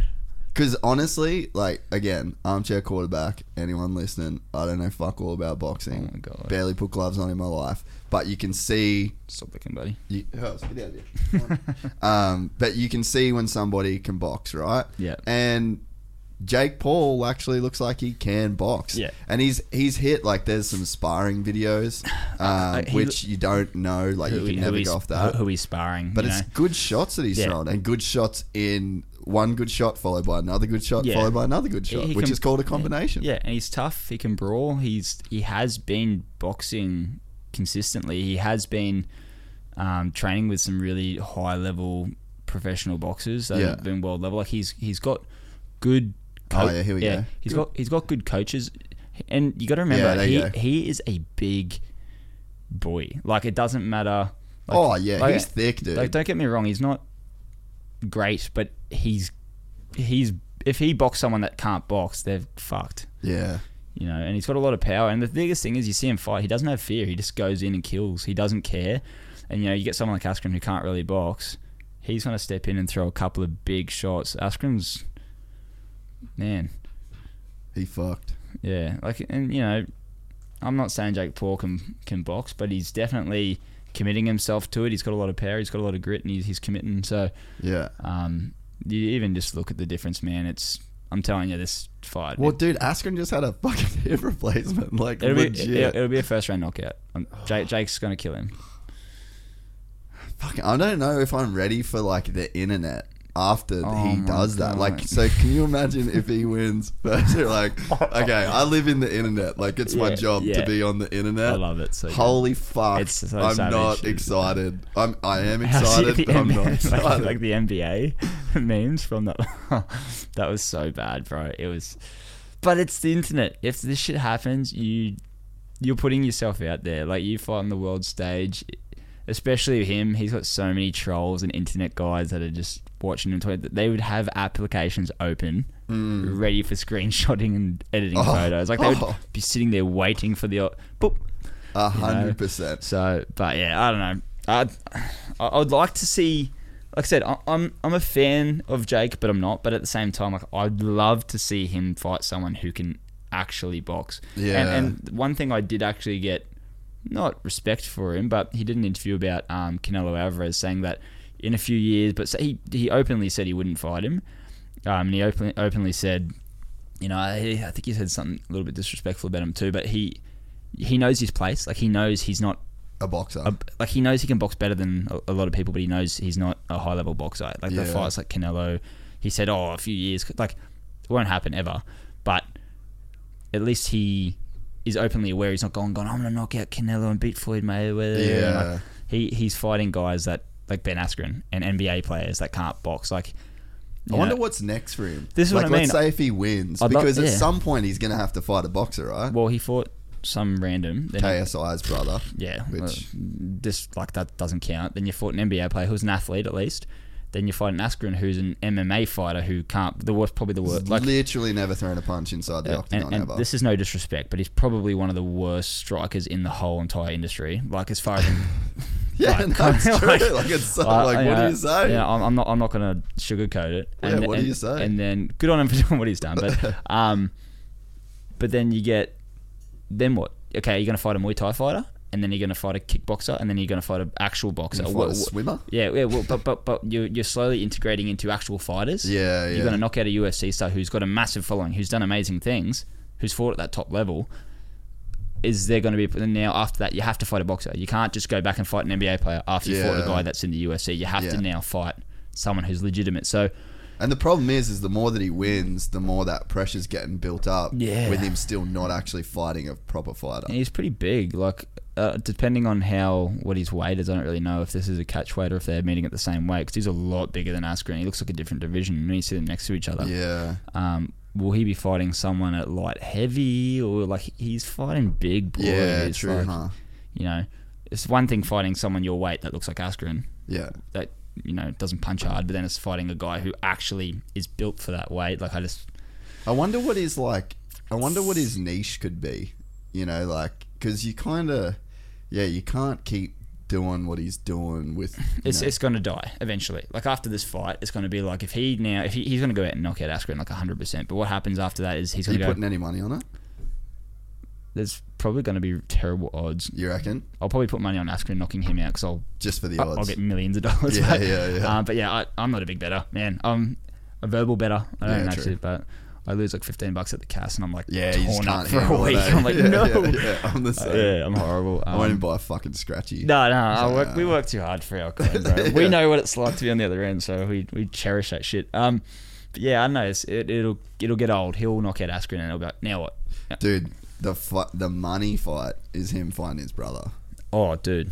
Oh my god. Could you imagine that? It wouldn't surprise me. It would not. They will do it. Yeah, those boys. Like, I'm actually a big fan. Oh, shout out to the Blazers too, by the way. I think he'll boy on the pads with the Blazers. I'm fucking with that. Yeah. I think he'd bash Logan. Yeah, you reckon? Mm. Yeah. I wonder if the Logan Floyd thing's gonna happen. Is that confirmed? Is that a thing? Well, I think it got postponed. Like, they had a date and shit for it. Yeah. Because, dude, Logan moved to Puerto Rico to train.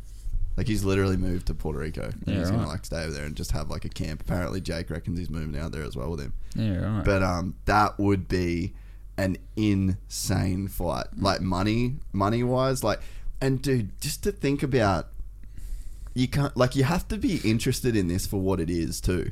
In 100%. Terms of, like, here's a YouTuber that literally was a fucking Nickelodeon kid.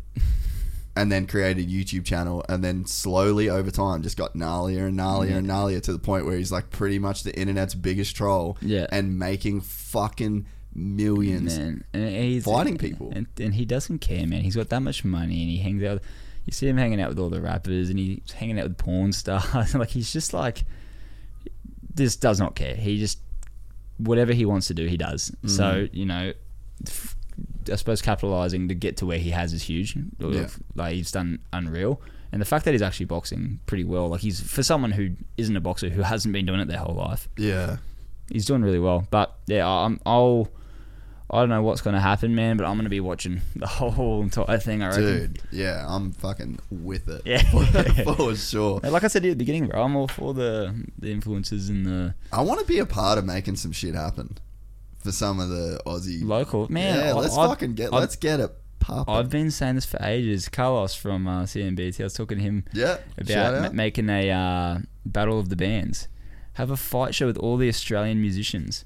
Get Carlos, get That'd be Sticky pretty sick. Fingers, get all these guys, match weights, get Headgear, get 16s, whatever, and have the battle of the bands and have a fucking musician fight night. And then I get like influencers versus amateurs, and get like the influencers not fighting other influencers, getting them actually, it'd be cool to, I don't know. I think this shit interests me. It brings more viewing, it brings more money, it brings more attention. And then when they, say if a fan watches him fight and goes, oh wow, then they watch a legit fight and they go, oh my god, he actually sucks. Like you can see the difference. It creates more fans. I reckon that's cool, man. I like more attention. Yeah, and I think that especially in boxing, like boxing definitely, dude, like even before Conor Floyd, it's like there just wasn't like there's just not that many like straight boxing pay-per-views that you want to watch.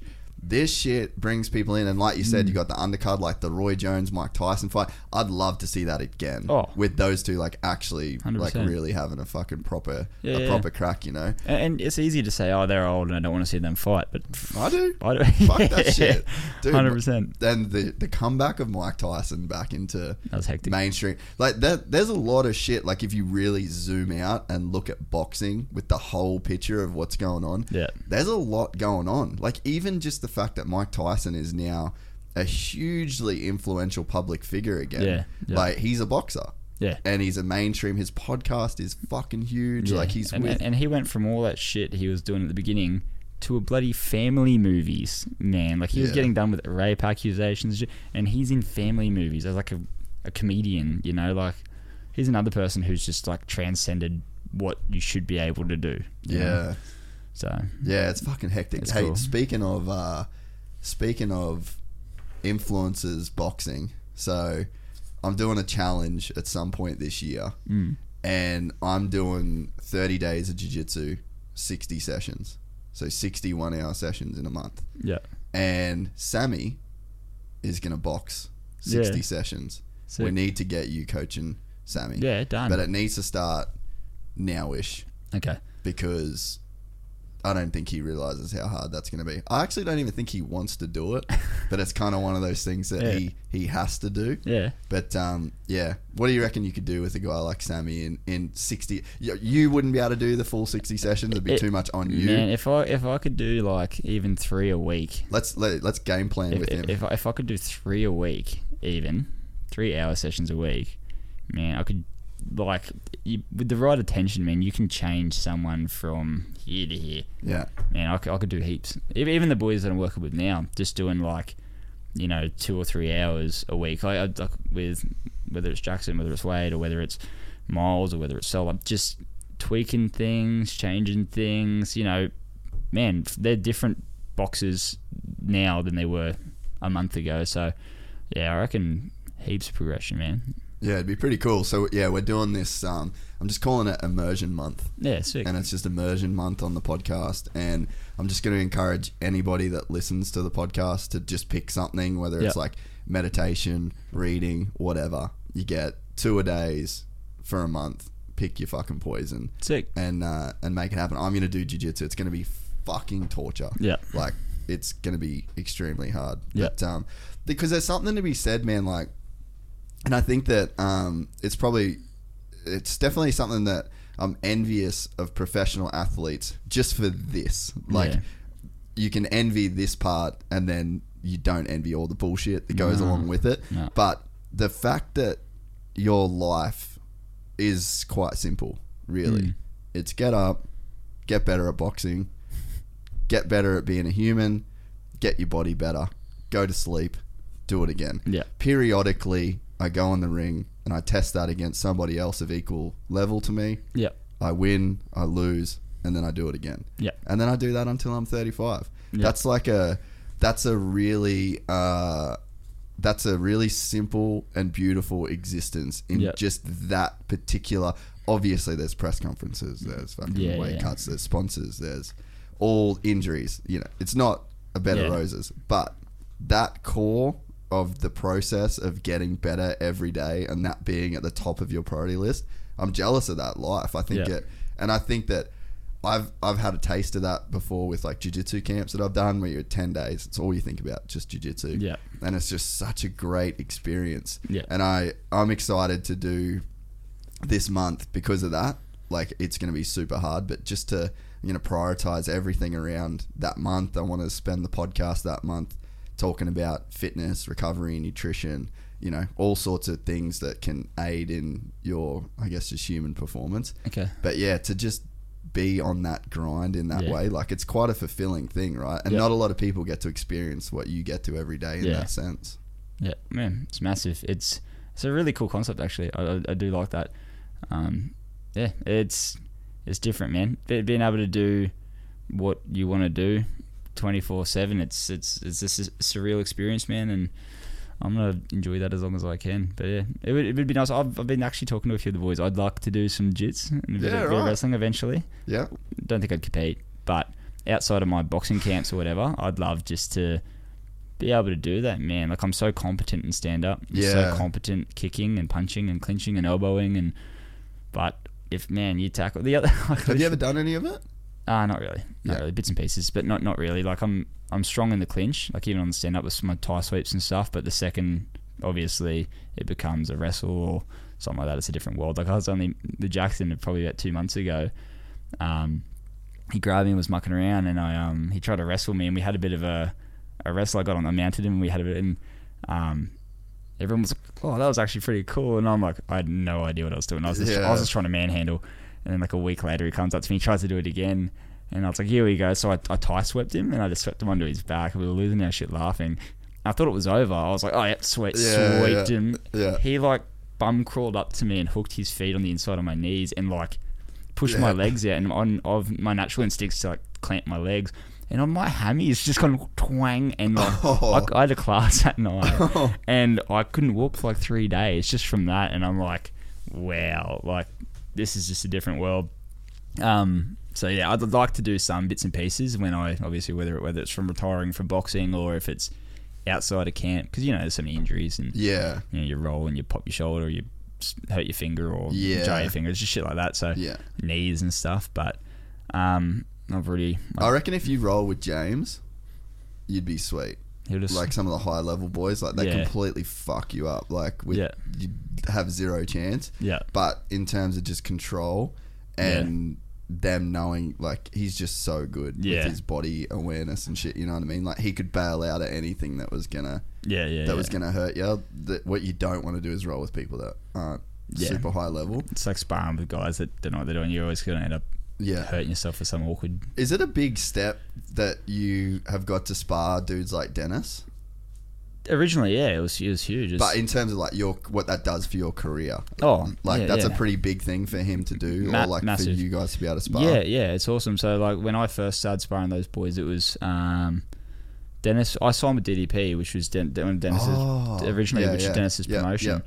And Dennis was training for, I think it was Mongolia. I think it was, or maybe a fight before that. And he was just trying to source out sparring, and I was still sparring. Man, my first few fights, I actually had more fights than I had sparring sessions. I never sparred. I just we'd just jump in on a couple of days' notice and just fight, and then I'd do like one spar for the whole next camp. And it was weird. Like, I was just sparring random people, random gyms. Because that'd be quite hard about being a boxer, is like finding the right people to spar. The right sparring, the right people you can trust that aren't going to, whether it's leak footage, or the right people that aren't going to try and kill you, that respect each other, the guy the same weight, someone that's, you know, similar to the guy you're fighting. You want to get a similar style, whether they're fast or strong or whatever. And then Dennis even said to me, he goes, we were going to, you know, give you some rounds with us, because he goes, you know, give the guy a go, like he's signed with us, you know, he'll be right. And then with Jade Mitchell as well from Melbourne, he said the same thing. Oh, you know, Benny, he's signed with them, we'll give him some rounds.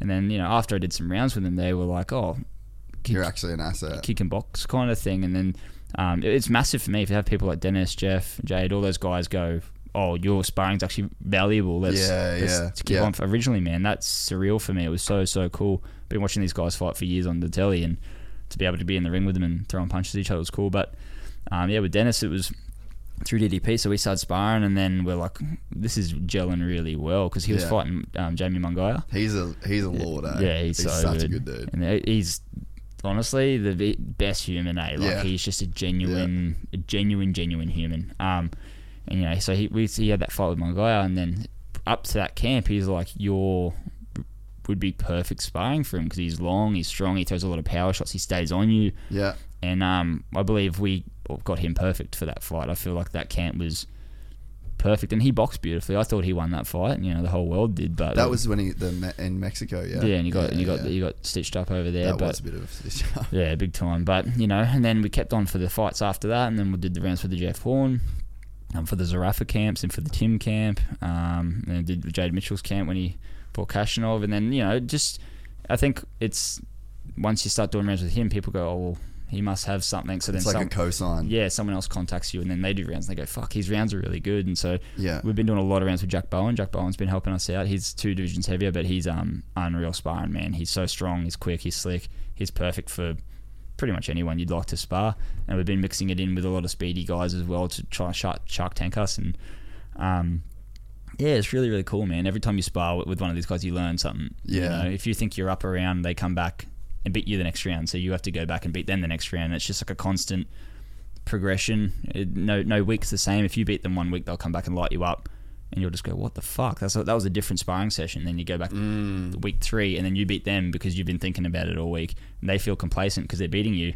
You come back and beat them. So it's been a really sick learning curve for me, and to be able to get the rounds with these world-class guys has been sick, and I'm feeling really comfortable in there, man. I'm feeling like we're, the fact that they keep calling me back and using me. Because that does say a lot to you personally. Yeah. And I think that's kind of like just a big part of martial arts in general, is like training partners. Because it's a weird thing, when you're like bashing your mate. Yeah. And it's like, it's fucking good for you, mate. You'll be it's right. good for me, it's good for you, let's just get it done. Yeah, and man, if it helps them, and at the end of the day, we're just helping each other. We're just helping each other progress. It's all love, we're not trying to kill each other. If you hit someone and you hurt them and they, crunch, or they... backing off them a little bit and give them a chance. Yeah, you pull them off and you make sure they're okay, you hit them and you injure them, you stop, you go, right, there's an injury here, we need to go assess this, There's a lot of stuff like that, but... yeah, man, it's been sick. It's been so good. Like, I've been used for the last few fight camps, like everyone that's been fighting Tim Tszyu. I've been getting the call for that. It's like a long rangey kind of fighter, pop shot sharp kind of thing. So I see it as a massive compliment. Is he would he be your main guy that you want to take? Yeah, like that's like your goal. Yeah. Your goal here. Yeah, like it's not going to happen, man. He's bordering. He's got too much. He's a few steps ahead. He's got. I love it. Don't get me wrong. I'd take that fight tonight, right now. I'd fight him this weekend. Off the back of fighting Chris, I don't care, but he's too far ahead. He's had regionals, he's beat Jeff, he beat Dennis, he's now on the cusp of potentially world titles. Talk. So like, for me to say, I want to fight him, it's kind of pointless because it's not going to happen right now. Eventually he'll be at the top. Eventually I'll be at the top. If I fight him, I fight someone else, or whatever happens. But ideally, if I could get that fight, he's the pinnacle of Australian boxing right now. Because in my head I'm thinking, I'm like, if we're really going to have like a cool big fight to talk some shit about, like that's the fight. That's like the big Aussie fight I want to see. That's the fight I would want. I think, as apart from him, yeah, man, like there's a couple of big guys at the top. I would fight anyone above me in Australia. I'm confident I could fight and beat anyone above me in Australia. So if I could get that fight, it'd be dope. It would be so sick, but there's others there that you can take. It's almost not worth talking about because it's just not going to happen. You know? That's just the, I suppose, the ruling of boxing. Yeah. So let's lay out this fight week for the rest of the week, and then we'll get you out of here to get you on your merry way to fucking kill. Yeah. But yeah, so what's the rest of this week look like for you? This week, man, like today, I've got what am I doing today? We've been boxing pretty late at night at the moment. Just speaking to get ready for. Yeah, speaking to Craig the other day, he goes, "You should probably box maybe at like 8:39 ish, and even if it's just roll through some light rounds, just to regulate my body to fight time." So I'll probably go home, have like an hour nap, because fight day I always have like, even if it's just an hour, half hour, just to lay down, turn the body off, and then I'll go probably check my weight, and then have a little bit of a feed, go train at about 8:30 tonight. Yeah. I've already run today, did the jumper thing, and then I'll just keep a check on my weight. Tonight will be my last hit, and then I'm done. Then tomorrow morning, go get my hair cut, check my weight, maybe go for a light jog in the morning, just depending on where my weight is. Then we've got a press conference. We're all meeting, I think the 4 top fights are all meeting up, and we're all having a chat at the convention centre. And then tomorrow, RV, I'll probably just go. It just depends, man. Like if I go and my weight's pretty good tomorrow, I'll have like a light feed in the RV, and I'll just prep. I'll just clean the house, get all my shit ready. Yeah, get all my shit ready for the fight, man. Yeah. Pack all my bags. My partner's got us an apartment in Broady, so that's sick. Directly across from it, so we can kind of get that away feel. Yeah. It gives you. Do you like that feeling? Yeah, I like it. Yeah, it's good. That makes sense, actually. Yeah, it's good because if I get out of bed, I'm very complacent. I'm very like, all right, we're going somewhere. Kind of if we're in an apartment, you wake up with the fresh sheets, you get the cool aircon. Yeah. You get that really nervous. There's purpose there. You're there for a reason. Jittery feeling. Yeah, you feel like you're in. I don't know. You feel like you're in a different world almost. Yeah, so I get that. So we were doing that. She got the apartment for us. So that's awesome. So we'll go pack our stuff and go there. And then we got weigh-in Friday. But I think I'll just cut the weight mostly either tomorrow night or I'll do it Friday morning. Do you cut a lot of weight? About 6 or 7 kilos. And do you water load to do that? No, I just calorie cut. I have like 4,000 cal a day. Yeah. That's like my maintenance with all my training. So I just progressively cut down. So you do all that shit yourself, the weight cut stuff? Yeah, right. Yeah, easy work for me. You've been doing it a long time. Yeah, a long time. So it's just kind of like, man, right now I feel amazing. I had three meals, a protein shake and a smoothie yesterday, and I lost weight coming into today. Wow. I had brekkie this morning. I had a light lunch. I'll have a good dinner. I'll have a really good dinner tonight, and I'll have a light brekkie tomorrow morning, and then assess from there. And then if I can get down to about 73, I know I got about that of water weight. I've got about 3 kilos of water weight on me. Yeah. So I'll just sauna. I use Blakey at a BMF. I go and use their sauna and just put bloody that petroleum jelly all over you. You chuck some sweaties on and you sit in there for an hour or two. And yeah. What's that? What is that jelly stuff that you use? I don't know. Josh, he just gets me to use it. He just lathers me up in it. And then it draws out the sweat out of you. I think it just opens your pores and pulls it out. So you chuck something, you just lather yourself up in it. I chuck a couple of long sleeves on, a hoodie, just chuck some tunes on and lay in the sauna, punish myself for a little bit, and then I'll be on the way. I think I might do it Thursday RV because I like to the least time dehydrated the best. The better, yeah. Yeah, so maybe Friday morning would be ideal, but sometimes you're strung for time and stuff. But yeah, if I can get that done Thursday night, then I'll just have a little bit of water before bed, knock out, and then just sleep all day Friday until weighing. We're weighing in at midday, so it's we got a little bit of extra time, an extra 6 hours to. That's another 2 meals, man. That's massive because usually you weigh in at 6 p.m. the night before. Yeah, you fight at 6 p.m. then or 9 p.m. the next night. You only get 24 hours. Weighing in at 12, so I'll eat lunch and then I'll get to eat dinner instead of just having a big dinner and going to bed. Yeah, and then being full on that. Yeah, because there's no point of feeling gluggy, so it gives you an extra time to get 1 or 2 meals in. So I should walk in at about maybe 76, I reckon. Is that what you walk around at normally? Yeah, 76. Yeah, so I'll fight at 69.85. And then I'm always lean. Like I'm always fit. I never blow out. Yeah. Like I've never ever. I think I've blown out once when I went to Europe like 3 years ago, and I still didn't blow out that bad. I like to keep fit, like to keep training. Opportunities, coming from Thai boxing, bro, opportunities come all the time. Yeah. You just got to be like, yep, take it, let's go kind of thing. 1 week peak and then go fight. So, yeah, just chill, cut weight. All the hard box. Tonight's my last hit. So then I'm just going to chill. Visualise, relax, hang with the lady, get the house sorted, and off we go, man. I'm excited for you, bro. It's been cool being around you for probably the last 12 months, just seeing you do your thing. And you're a cool cat with a really good outlook on life, on sport. And it's just cool to watch like the upward trajectory. And I hope it keeps going. I really appreciate it, man. I appreciate you getting me on today and having the chat. Been a pleasure. Gone through a lot of topics. That's good, eh? It's been awesome. 3 hours is a long time. Was it 3 hours? Pretty much, man. We got 15 minutes. If you want to kill another 15 minutes to say you did it 3 hours, but what world are we living in? That went so quick. Does go quick in here, bro. This is the vortex. It's crazy. This is why there's no windows. There's no nothing. No distractions. Nah, you got no fucking. It's actually easier to do than what you think. Yeah. I had no idea we were here for that long. That's crazy. Yeah, that's why I actually didn't even brief you on the fact that it was going to be 3 hours. So I didn't know whether you had anywhere to be or. That's right. No, I just got to go see DT and pick up some Ruka stuff Sick. for the weigh-in and stuff like that. That's it, man. No, it's good chill. Sick, dude. Appreciate you getting me on, man. No, I really appreciate you coming on. Hopefully, anyone that's listening that's in the Gold Coast area, where's the actual fight? It's at the Convention Centre, yeah. Gold Coast, yeah. So unfortunately I'm going racing. Otherwise, I would That's right, bro. definitely That's been right. there. I'll be at one of them for sure. Yep. And yeah, let's get that dub and fucking make it happen. I'll talk Let's to you go when for I'm it. the Aussie champ, brother. Dude, right? Aussie champ coming up. We'll come back and we'll put the belt here. Yeah, man. Yeah, honestly, you're welcome whenever you want, and we should do some fight companions. We watch like the Yeah. Supercross races, Yeah. so we like all get in here and Supercross goes on, Yeah, and we yeah, like yeah. sit and watch it. It's a pretty good time. Nah, King. You just let me know. I'll be here. Sounds Done. good, brother. Appreciate it. Thank you, Ronan.